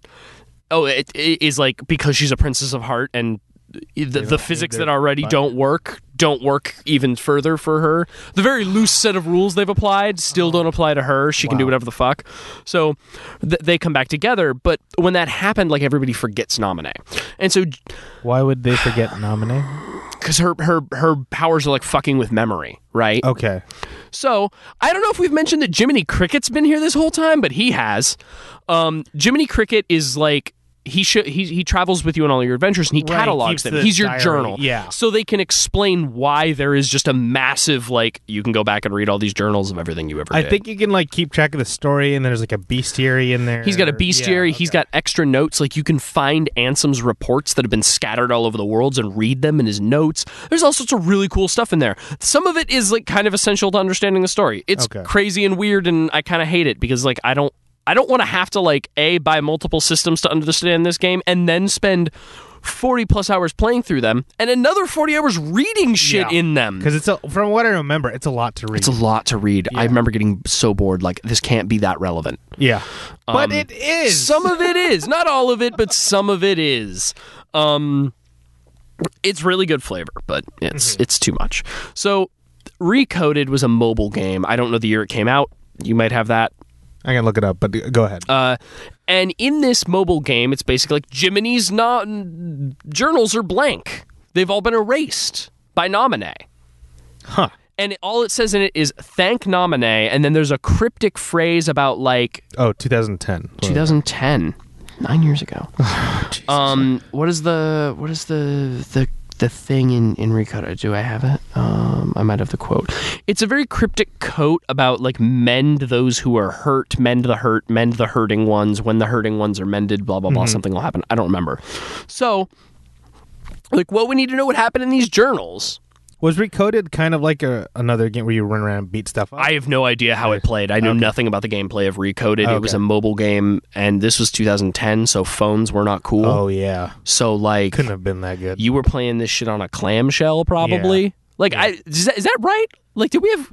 9 years ago, were we on clamshells? I feel like if we weren't on a clamshell, we weren't on something that could play a video game. It doesn't look half bad. There's like cutscenes that are kind of cool. Early iPhone. Yeah, you were probably playing it on early iPhones, and they eventually did re-release it on a console as a bonus game within one of the remastered editions. Okay, so like you could play it there. But what happens is Mickey and Donald and Goofy are like, oh no, we got to figure out what's going on in these journals. So they create a data Sora because people can be digitized, and you go in and play through the original game. The first game. Oh, the first Kingdom Hearts. Yeah. Okay. Which would have been fine if that's all it was. Uh-huh. Just play through that. But Data Sora goes inside as a Data Roxas. They don't explain how there's a Data Roxas when no one else knew who the fuck Roxas was. But I guess he's in there because it was Naminé, right? Okay. So he meets Data Roxas, has no idea who he is. Eventually goes blah, blah, blah, blah, blah. It sounds like it was an excuse just to get the characters to meet. Yeah. Okay. So... And this is the part that's really kind of infuriating, right? This is basically like... This is where you kind of find out that his memory restoration was performed by Ansem the Wise. Like, you kind of figure... Like, this is how you piece together that that's what happened. Mm-hmm. I mean, you kind of knew... But like it goes more into the detail of like how he did it, how he like digitized Roxas and like put him in there. You find out more about like Sora's heart's unique and how it can reach out and heal people, which we've talked about when seen on screen. I don't know that we needed a data Sora to have that explained to him. Data Sora. Anyways, yeah. And the big thing is that like he meets a Data Nominee, and Data Nominee explains like Sora's heart is unique in the sense that he can mend broken connections and like he can save hearts, which we've seen him do again with Ventus. Does this Sora know he's Data Sora? Yes, Nominee explains like you're not the real Sora. There's a real Sora. Okay, and I don't know how he doesn't have an existential crisis and break down there, but whatever. And those are the ones who need to be mended. Like, he needs to mend Ventus, Kairi, Nominee, Roxas, Xion, and Vanitas. Like those are the hearts he's connected to, and by mending them, like, something will be fixed. And let's see, that's Ventus, Kairi, Nominee, Roxas, Xion, Vanitas is only 5, and so that doesn't hit our 7 quota. But I feel like that was kind of leading up to like the 7. Maybe Riku and Sora are the other 2. You would think, but then that leaves Terra and Aqua out of the equation, and who knows? He did Ventus twice. Vanitas was a thing, so like who knows there, right? I was thinking that earlier too. Like it might be the 7, but no. Continue. It's a weird thing, and it's basically like, Sora, like if he mends them mend them to stop the hurting. I don't know that that's been talked about again. I think that may show up either tangentially in Dream Drop Distance in ways that are like, I either forgot about it or like it didn't matter, or it shows up in 3 and I haven't got there yet. And so that's basically recoded. Nominee does tell him all about Terra and Ventus and Aqua, which is like infuriating because as far as I remember and know, like they don't take that information back and give it to anyone. They just have it. Like, Data Sora has it. It may be how they figure out about Terra, Ventus, and Aqua, because I know Mickey runs into Aqua later. Mm-hmm. Right? I did see that cutscene, and we'll get to that. Okay. Yeah. So, then we get to Dream Drop Distance. Okay. Finally. Dream Drop Distance is basically like 2012, this game came out. Mickey and Yen Sid have figured out, hey, when you fucking knock out a nobody and knock out its heartless, it reforms, right? So it's this game where they explain that? Yeah, I think there's either there's like a transition. It happens early on in Dream Drop Distance or somewhere in it. I think it's the very beginning of Dream Drop Distance where they explain this, that like when that happens, somebody reforms. Well, we've already defeated Ansem, Seeker of Darkness, and we've defeated Xemnas. So Xehanort can reform. Yeah. So Yen Sid is like, well, we're going to need more Keyblade Masters then, because we've only got one right now, and it's Mickey. Because even though Yen Sid is a Keyblade Master, apparently Keyblade Masters are nowhere nearly as cool as Jedi, who just keep, fucking shit up until they're hundreds of years old. Yen Sid's like, I'm just gonna sit here behind a desk and drink tea. Yeah. Where's his Keyblade? I think it's like a cool star one. I don't know how often we see it. He may just have like given it to Sora as like a Keyblade enchantment thing. I don't really remember. He doesn't actively wield it. Right. Because again, as we talked about in the first one, Keyblade Masters just sit behind desks and yell at people. So let me ask this: is Xehanort more powerful as himself, or is he better when he's two things? It depends on the situation, and we're going to have to get into the time travel to fully answer that. Yeah, okay. Getting ahead of myself here. So he's like, all right, Sora and Riku, they need to take the Mark of Mastery exam. Okay. Now, we saw the Mark of Mastery exam once in Birth by Sleep, in Terra and Aqua. They were taking it. And it was just like, they like ran around a room and like whacked balls around and did stuff. And that was like, oh, it's your Mark of Mastery exam. Or it was like not really that grand, and like Aqua passed, Terra failed. It was easier back then. It was easier back then because Yen Sid is like, you gotta go to the fucking dreaming realm and wake up the sleeping worlds. that were destroyed by darkness. And it's like, hold up. Oh my God, of course you do. Educational standards for Keyblade Masters just like went through the roof. There must have been a time where like a bunch of them got their fucking just killed, and they were like, we need to tighten the lid on. Making this a little too easy. It's too easy. If you could just walk in with a Keyblade and $50 just to get declared a master, this ain't working out for us.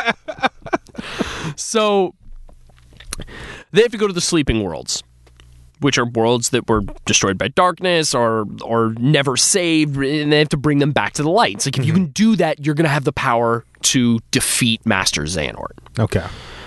Xehanort fucks with the exams, but the big thing is they dive into the sleeping realms, and for no fucking reason, Riku doesn't go into the sleeping realms. He goes into Sora's dreams. Why? There's no reason. He just does. Mike's just shaking. I guess the transition was difficult or something. It's not. I don't remember a full explanation. It's just like that's where he is. He becomes a Dream Eater, which in this game they introduce Dream Eaters and Nightmares. Dream Eaters are like Pokemon. They're cool and you collect them and you level them up and you get skills with them. And Nightmares are a new type of creature that plague the dreaming realms because it's not really a place Heartless go. Weren't those mentioned with the Forerunners? Dream Eaters were mentioned with the Forerunners, yes. And the Nightmares. They appeared then as well. Okay. That's back when all the worlds were whole, so I don't know how that really translates to this. They are the same creatures, but I don't know why. Okay. I don't know that that's been explained. So they have to travel through the sleeping realms. There's like 7 worlds. During this time, and this is where shit gets timey-wimey and fucking... Timey-wimey. That's the new word, ladies and gentlemen. Timey-wimey. Riku becomes a Dream Eater and basically fights to protect Sora. How does he become a Dream? Because he's in Sora's dreams and he's fighting to protect him. He becomes Sora. Okay. Sora, during this time, encounters... not members of Organization 13, but Xehanorts. Multiple Xehanorts. Who sort of begin to explain things to him. And this is where it's explained that time travel is a thing. Xehanort, he encounters, I believe, a young Xehanort. And young Xehanort, and it's like, oh, it's a mysterious man. It's like bullshit. If you looked at him, that's fucking young Xehanort, like 100%. The weird fucking part is he looks like Terra, but the reason Ansem, Seeker of Darkness, and Xemnas look like Terra is because they are from the body that Xehanort possesses, which is Terra Xehanort. But for some reason, young Xehanort looks like Terra, and that's not really explained. But he goes on his, whole villain monologue spiel. This is revealed throughout the game. Like, yo, this is what's actually going on. I can time travel. And the reason I can... No, I don't remember precisely how it's explained, because again, broad strokes here. Broad strokes, I'm not going to give you the beat by beat. Okay. Master Xehanort figures out that if he can... He figures out like a potion or something that lets him time travel. But you can only time travel as a heart. You have to be a pure... Not pure in the sense of like good, like just a heart. Oh. And so that's why he was experimenting with the Heartless, trying to figure out how to take his own heart out so he could do this. Huh. So after they overthrew Diz, or Ansem the Wise, he takes his heart out, creating his Heartless and his Nobody, and his heart travels back in time to meet his younger self. He's like, hey, here's what you got to do. So there's a third part that went back in time? Yeah. Here's what you got to do. You, young me... You have to travel, you have to get 13 individuals, 13 pieces, 13 vessels for me to put a piece of my soul in. Because we need the 13 pieces of darkness to battle the 7 pieces of light so that Kingdom Hearts will come back and we can control it. Oh, for fuck's sake. Yeah. This doesn't even sound worth it anymore. They would serve as those 13 pieces of darkness to balance against the 7 pieces of light, which would create a true X-Blade. Because apparently if you just split a little boy in half and then glue him back together, that makes a fragile X-Blade. Right, with Ventus. Mm-hmm. Yeah. So That's the primary reason his nobody and whatnot exists. The nobody was supposed to sort of facilitate Organization 13, whereas the Heartless was supposed to sort of go out and find more shit about Kingdom Hearts and deal with the Heartless. Well, his heart traveled back in time and talked to the young version of himself. Just let me stop you there for a second. Yeah. Did you ever think you would ever say that sentence out loud? Hell no. So, fortunately, they do lay down some rules for time travel. We'll see if those are broken later, but basically, you can only travel on your own timeline. You can't go back further than you were born, and you can't go further into the future than the moment you were able to time travel.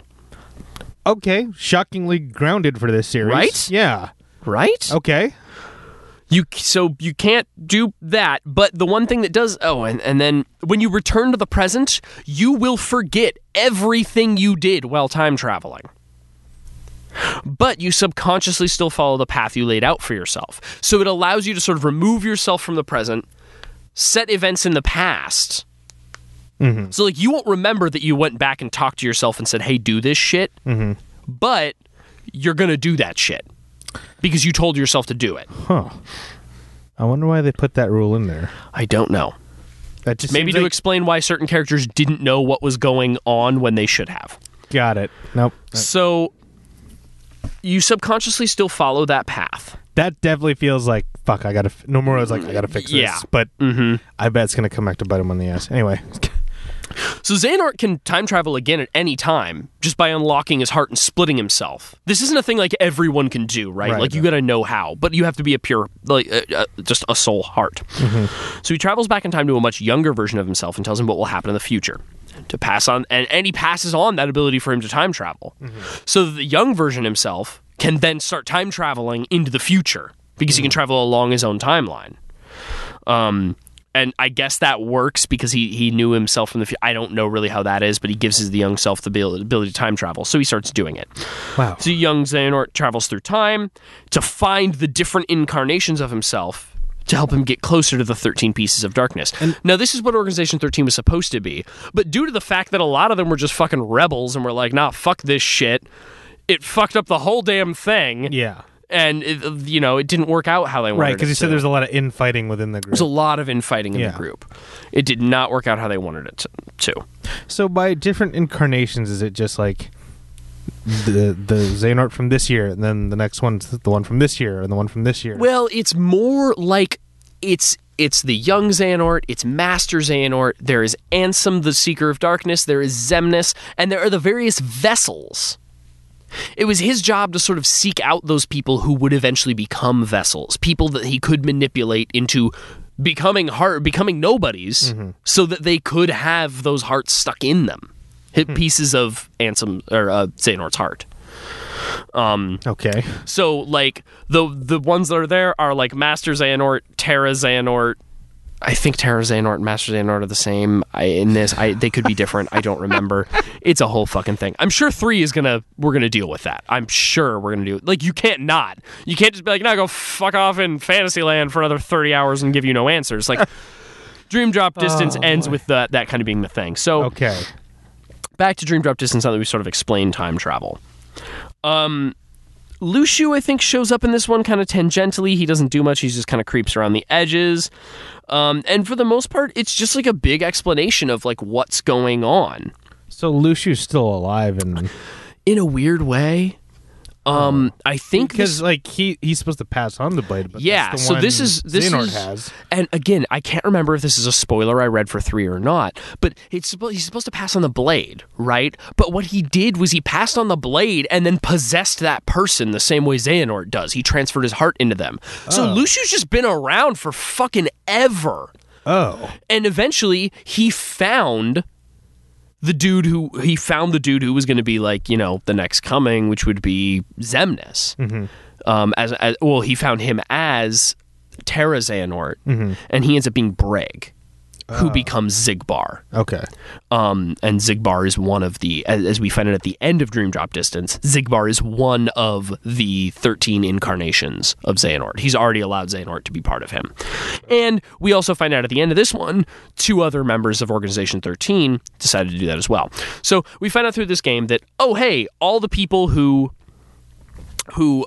were part of Organization 13, their bodies, they're nobodies, and their heartless have been destroyed, so they become their somebodies again. Mm-hmm. And this is where you find out through as they're kind of poking around the research office, because they showed up back in Radiant Garden, which was the laboratory where they performed the experiment that separated their hearts. Okay, all right. So they're like, hey, what happens? And they find out, okay, when you're reformed, this is where you go, but several of our members are missing. Mm-hmm. So we got to go find them. So Lee, who is Axel, sets out to go find them. Oh, and by the way, they retain all their memories of everything that happened, which is weird because everyone else gets memory blanked from everything, but they know everything that happened while they were nobodies. Why do they get to keep their... Because when you reform into your somebody, you keep all your nobody's memories. Because they're they have high willpower, right? That's why they were able to be individual nobodies and not like the weird bodysuit ones. Mm-hmm. So they... spend most of their time fucking around in this lab, but Lee goes off to go find them. And Lee is like, I'm gonna go find the other guys.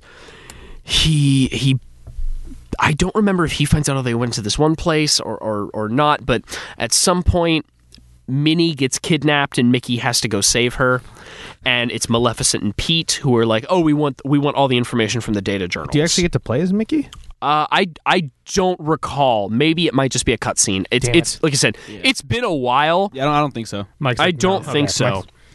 I know there's an escort mission with Minnie in the second one, and it's actually ew. Oh, you mean to escort her somewhere? Oh, okay. Yeah, my bad. And it's not a bad escort mission actually, because like every once in a while she gets like a superpower, and you hit triangle, and she just like fucking nukes the room, and it's great.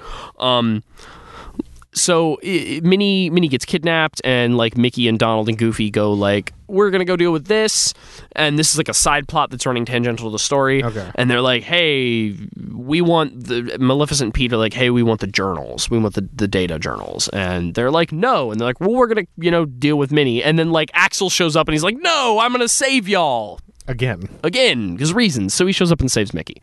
Or it's Lee now. Lee, not Axel. Okay. He's Lee.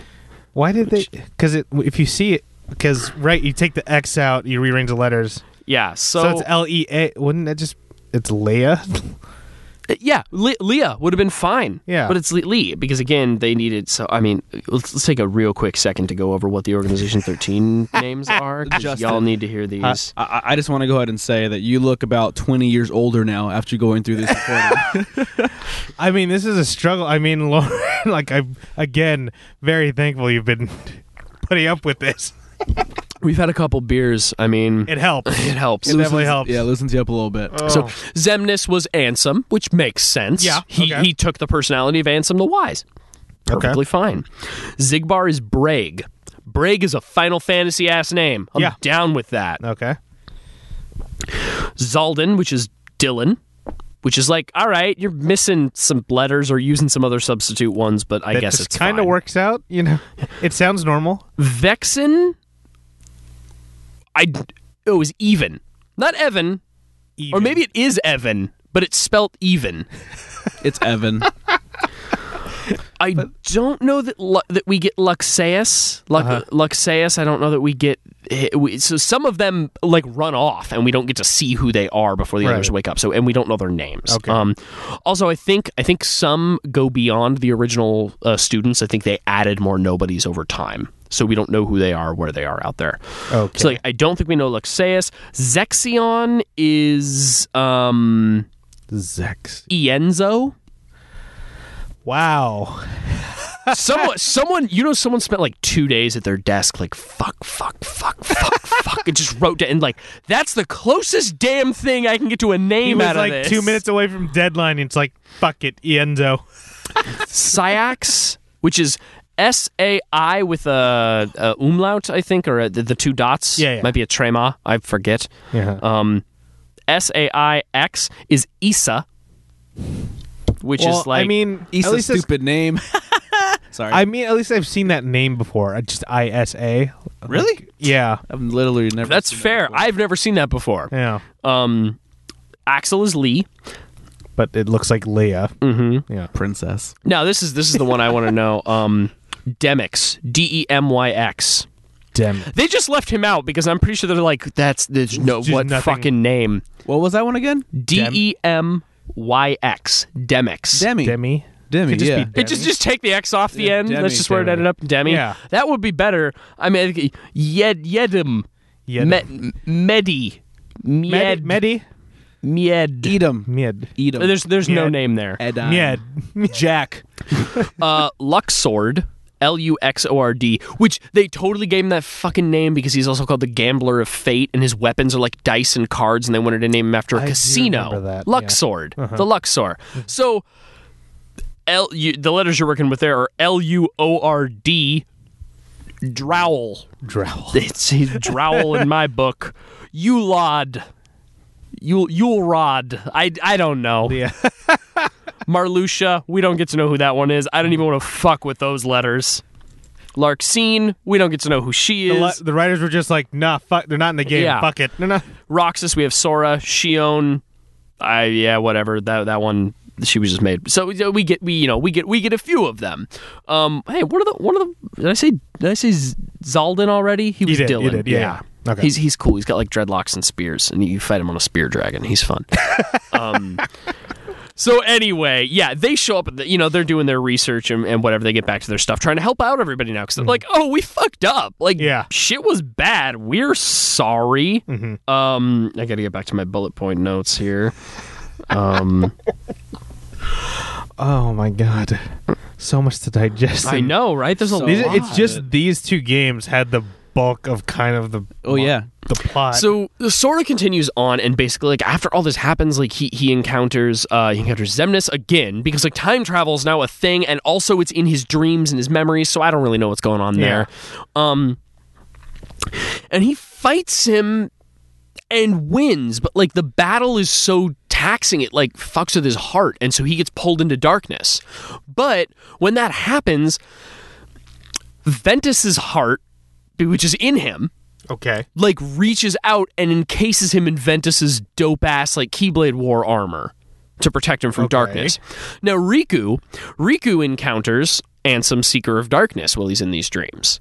The Heartless, and that's when he's like, I'm gonna confront you. I'm gonna try and possess you again. And he's like, nah, I got this. And he remembers like this whole encounter with Terra, and he's like, boom, I'm fucking like I'm in control. And he masters his darkness, beats the crap out of him. Goes to find Sora, where he finds Sora in the Organization 13 council chambers, which are like these big ass chairs. That like are very heights. You see them all throughout the second game. And basically that's where it's like, oh hey, we're gonna make Sora into another vessel. And he's like, nah. And a big fight happens. A big ass Heartless is summoned. Mickey shows up with the save, and he's like, I got this. And then Donald and Goofy show up again, and they're like, hey, we got this. And they all rescue Sora.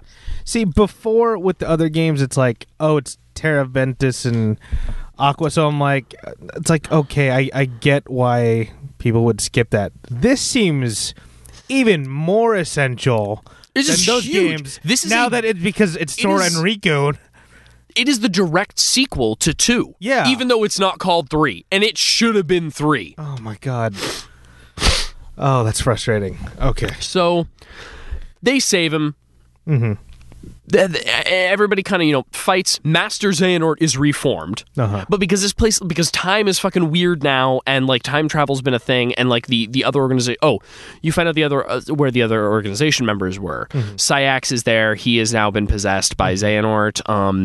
Zigbar is there. He's been possessed by Xehanort. And so they fight, and I believe they just kind of like fight and take off. Like they're like, we can't do it with this. Bye. Yeah.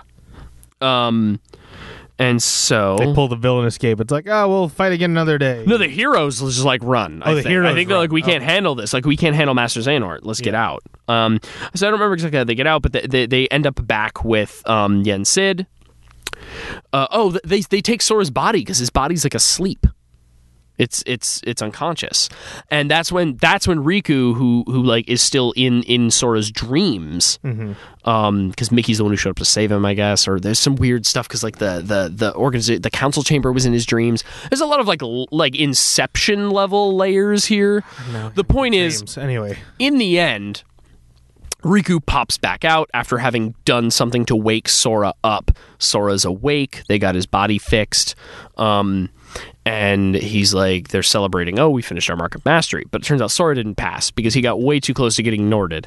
And apparently Yen Sid's like, yeah, you got like this close to getting Norded. So even though you didn't get Norded, you're still not passing. But Riku, my man, you pass. And he's like, all right, clearly, since Sora fucked up and dropped the ball, we need more people. So I think that's when it's revealed that Kyrie's already training with a Keyblade. And at some point during the game, again, like it's hard for me to parse when exactly these cutscenes happen during the game because it's been so long. Yeah. Axel goes to Yen Sid and is like, "Give me a Keyblade," and Yen Sid's like, "Sure." It's gonna be tough. You're gonna have to train, and he's like, "Sure." I got experience. It's cool. And they're like, okay, that's cool. And then there's like, so then they send him off to fucking train with Merlin and the 3 good fairies who use their magic to make the time faster. It's like, oh, we're gonna like, cause Xehanort's coming, we gotta help you along with magic. It's like, first off, like you couldn't have done that before with like any of these motherfuckers. I'm just like, you can do that? Yeah, like you could do that? Why was that not a thing you did? Xehanort is a problem. Who gives a fuck about these weird sleeping worlds? Yeah. Just fucking stick Riku and Sora in the hyperbolic time chamber and give them sensu beans and let them just fucking beef up. And then teach them to fuse. Why even bother with these Mark of Mastery tests? It's like, yo, just get them ready. Who cares? Just accelerate time. Like, this is the kind of time where it's like, you know what? Maybe before, we couldn't have a lot of Keyblade Masters because everyone was walking in, and then a lot of people got fucked up. But like now is maybe the time where you use your whatever cool training magic that they do to like help Axel along. And like I get that, like, hey, maybe it's just like, we're just gonna like beam the fucking basic steps into you. I don't know, but like it's implied that they're gonna help him along with the magic. Like you could have used that on Sora and Riku, really. So Kyrie is also training with him. Kyrie, like they're helping Kyrie like use her Keyblade to train. I thought she was a main character, but she's like, it's really a shame that they like don't use her enough. Yeah. So that is kind of what like Axel goes off to do that, to train with his Keyblade. God, have I just about covered everything? Oh, and so they talk about the fact over the course of the game that like, well, we need to get Terra Ventus and Aqua back because Mickey met Aqua at some point. I don't know where in the timeline that. Pardon me. No worries. I don't know where in the timeline that takes place, and I'm feeling like I'm kicking my ass for not knowing it. But it's like it was such a small bit. Where did Terra's body even go? Terra's body is Xehanort? Terra Xehanort. But even though old Xehanort is... Yeah, old Xehanort's back, but Terra's body got split. Terra Xehanort's body got split into Ansem and Xemnas. But when they reformed, they turned into old Xehanort. Yes. What? I don't know.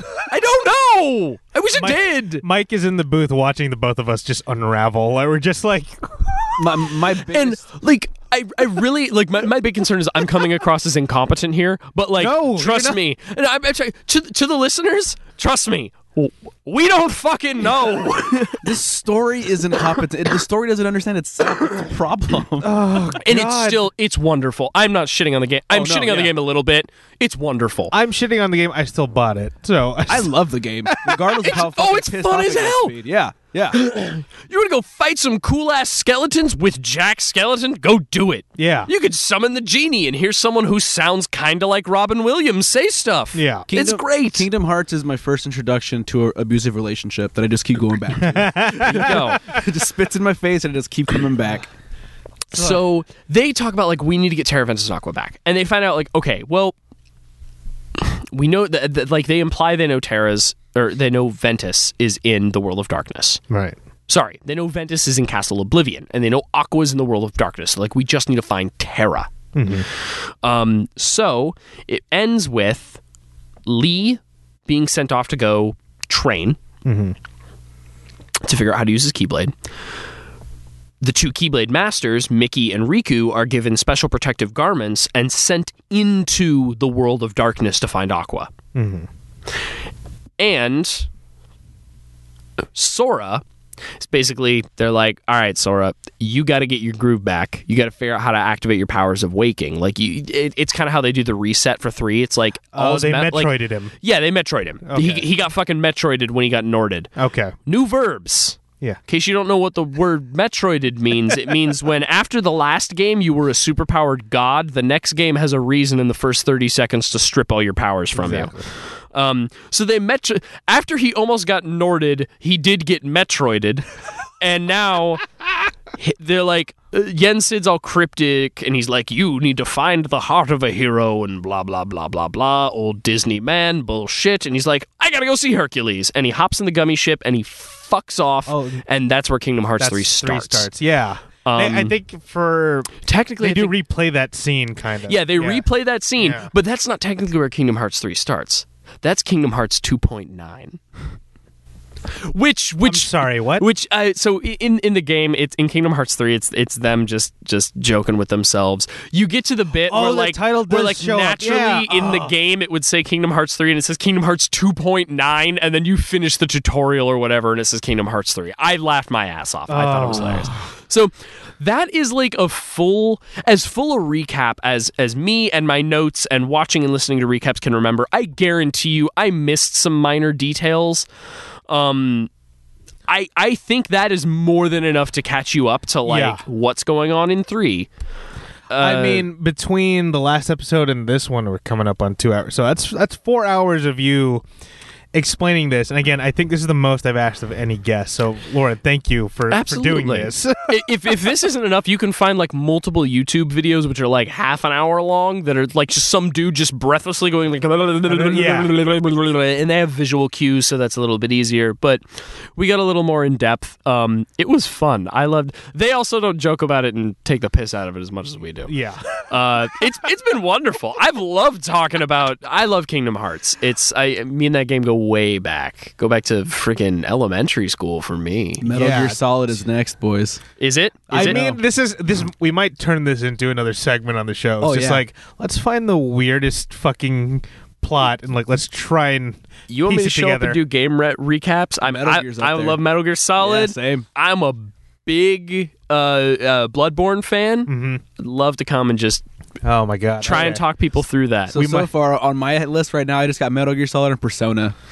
I have not. So I haven't touched Persona. I haven't touched that one. I really wanted to get into Persona, and then I wanted to get into Persona because I think I wanted to get into Shin Megami Tensei Devil something, and I was like, wait, this has like 5 games already. 3 of them aren't even out in the US. Some are on other like that is worse. Persona is like 3 series blended into one across multiple systems, and half of them aren't even localized for us. So what you're saying is you're down.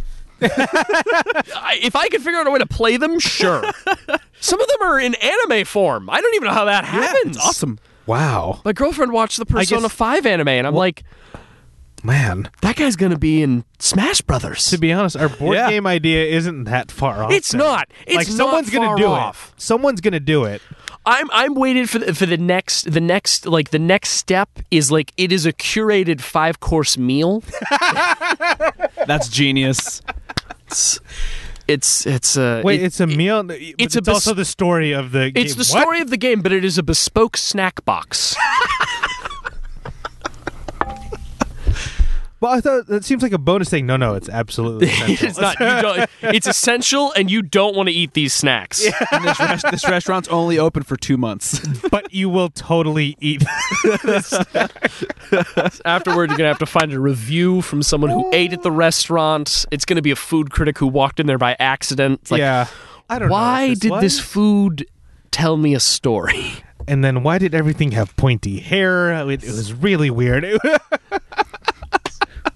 It'll be like one guy who was actually following the story did it, and then they'll have to try and we need you to recap it. If somebody said, guess what, the next bit in the Kingdom Hearts story is a fucking 5-course meal that you have to like interpret, and it's going to cost you $500, there would be people. Yeah. I guarantee you. Oh man, that's Kingdom Hearts. I mean, in as much of a nutshell as I can put it in, it's a lot. That's not bad. 4 hours, approximately 4 hours. You did it, man. Like that's what is it, like 12, 13 games? Yeah, over a decade of history. Well done, sir. Thank you. Thank you for having me. It was a wonderful experience to be able to just shout this into the void, as so to speak. Yeah, it was definitely fun watching you talk and watching the life just slowly suck out of Justin while I was talking to him. We should have streamed this. Like, I know. We just watching my reaction to it. Your hairs are all gray now. You have more wrinkles now. You probably lost some weight from all the stress. I look like old Xehanort. You really do. So all you need is the soul patch. Yeah, and my eyes are yellow now. Just gotta get Norded. But Loren, thank you again so much. Of course. Where can they find you? You can find me on Twitter at DM_LSP. I am far less interesting there than I am here.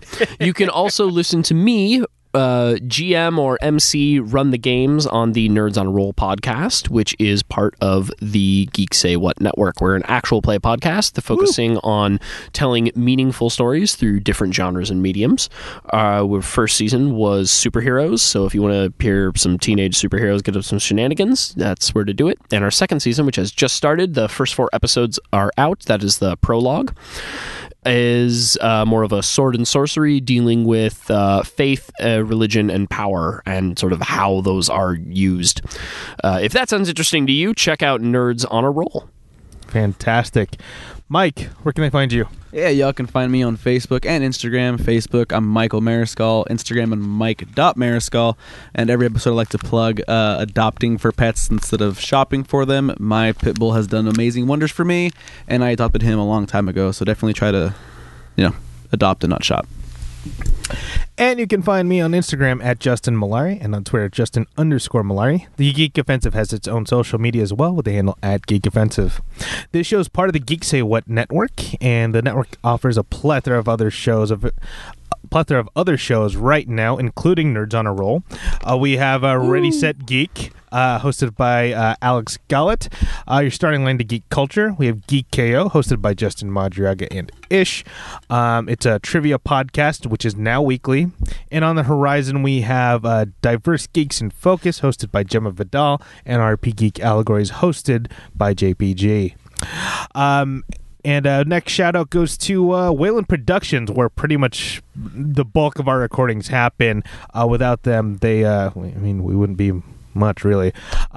They share the space with us. They provide the equipment, so big shout out to them. You can find them at wayland.ws, and please support their audio drama, We're a Live Frontier. Finally, the show is brought to you by our Geek Apparel sponsor, Jordan Dene. That's Jordan Dene, and you can find them at jordandene.com. It's a geek apparel shop out of Brooklyn, New York. They help you look nerdy. Please check out their website and use the promo code GeekSayWhat and you get 20% off your next purchase. And I believe that's it. Guys, again, thank you for doing this. Loren, the most I've asked of any guest. Big thank you to you. Is that true? I really think it is. Of any guest? 2 episodes that are 2 hours and it's just you explaining something. I really think that's the most I've asked. God, you just have no fucking idea how much that is in my ballpark. That is in my wheelhouse. I love to just sit down and just bullshit at people. It is my favorite thing. I know that's really like kind of douchey to say. I just get really passionate about shit and love to talk about it. So you say it's the most you've asked of any guest, and I'm like, I loved being here. I loved having to prep for this. It was awesome. I just got to listen to like Kingdom Hearts recaps in my car and like read wiki articles. It was great. I enjoyed doing this. I'm glad that skill like just came in handy for this show. So again, big thank anytime you need someone to just yell about something for 2 hours, please let me know. I would be happy to show up and do it. Fuck yeah. Don't forget to rate, comment, and subscribe, and check out r/Furbox to join the offensive. Thank you, everybody.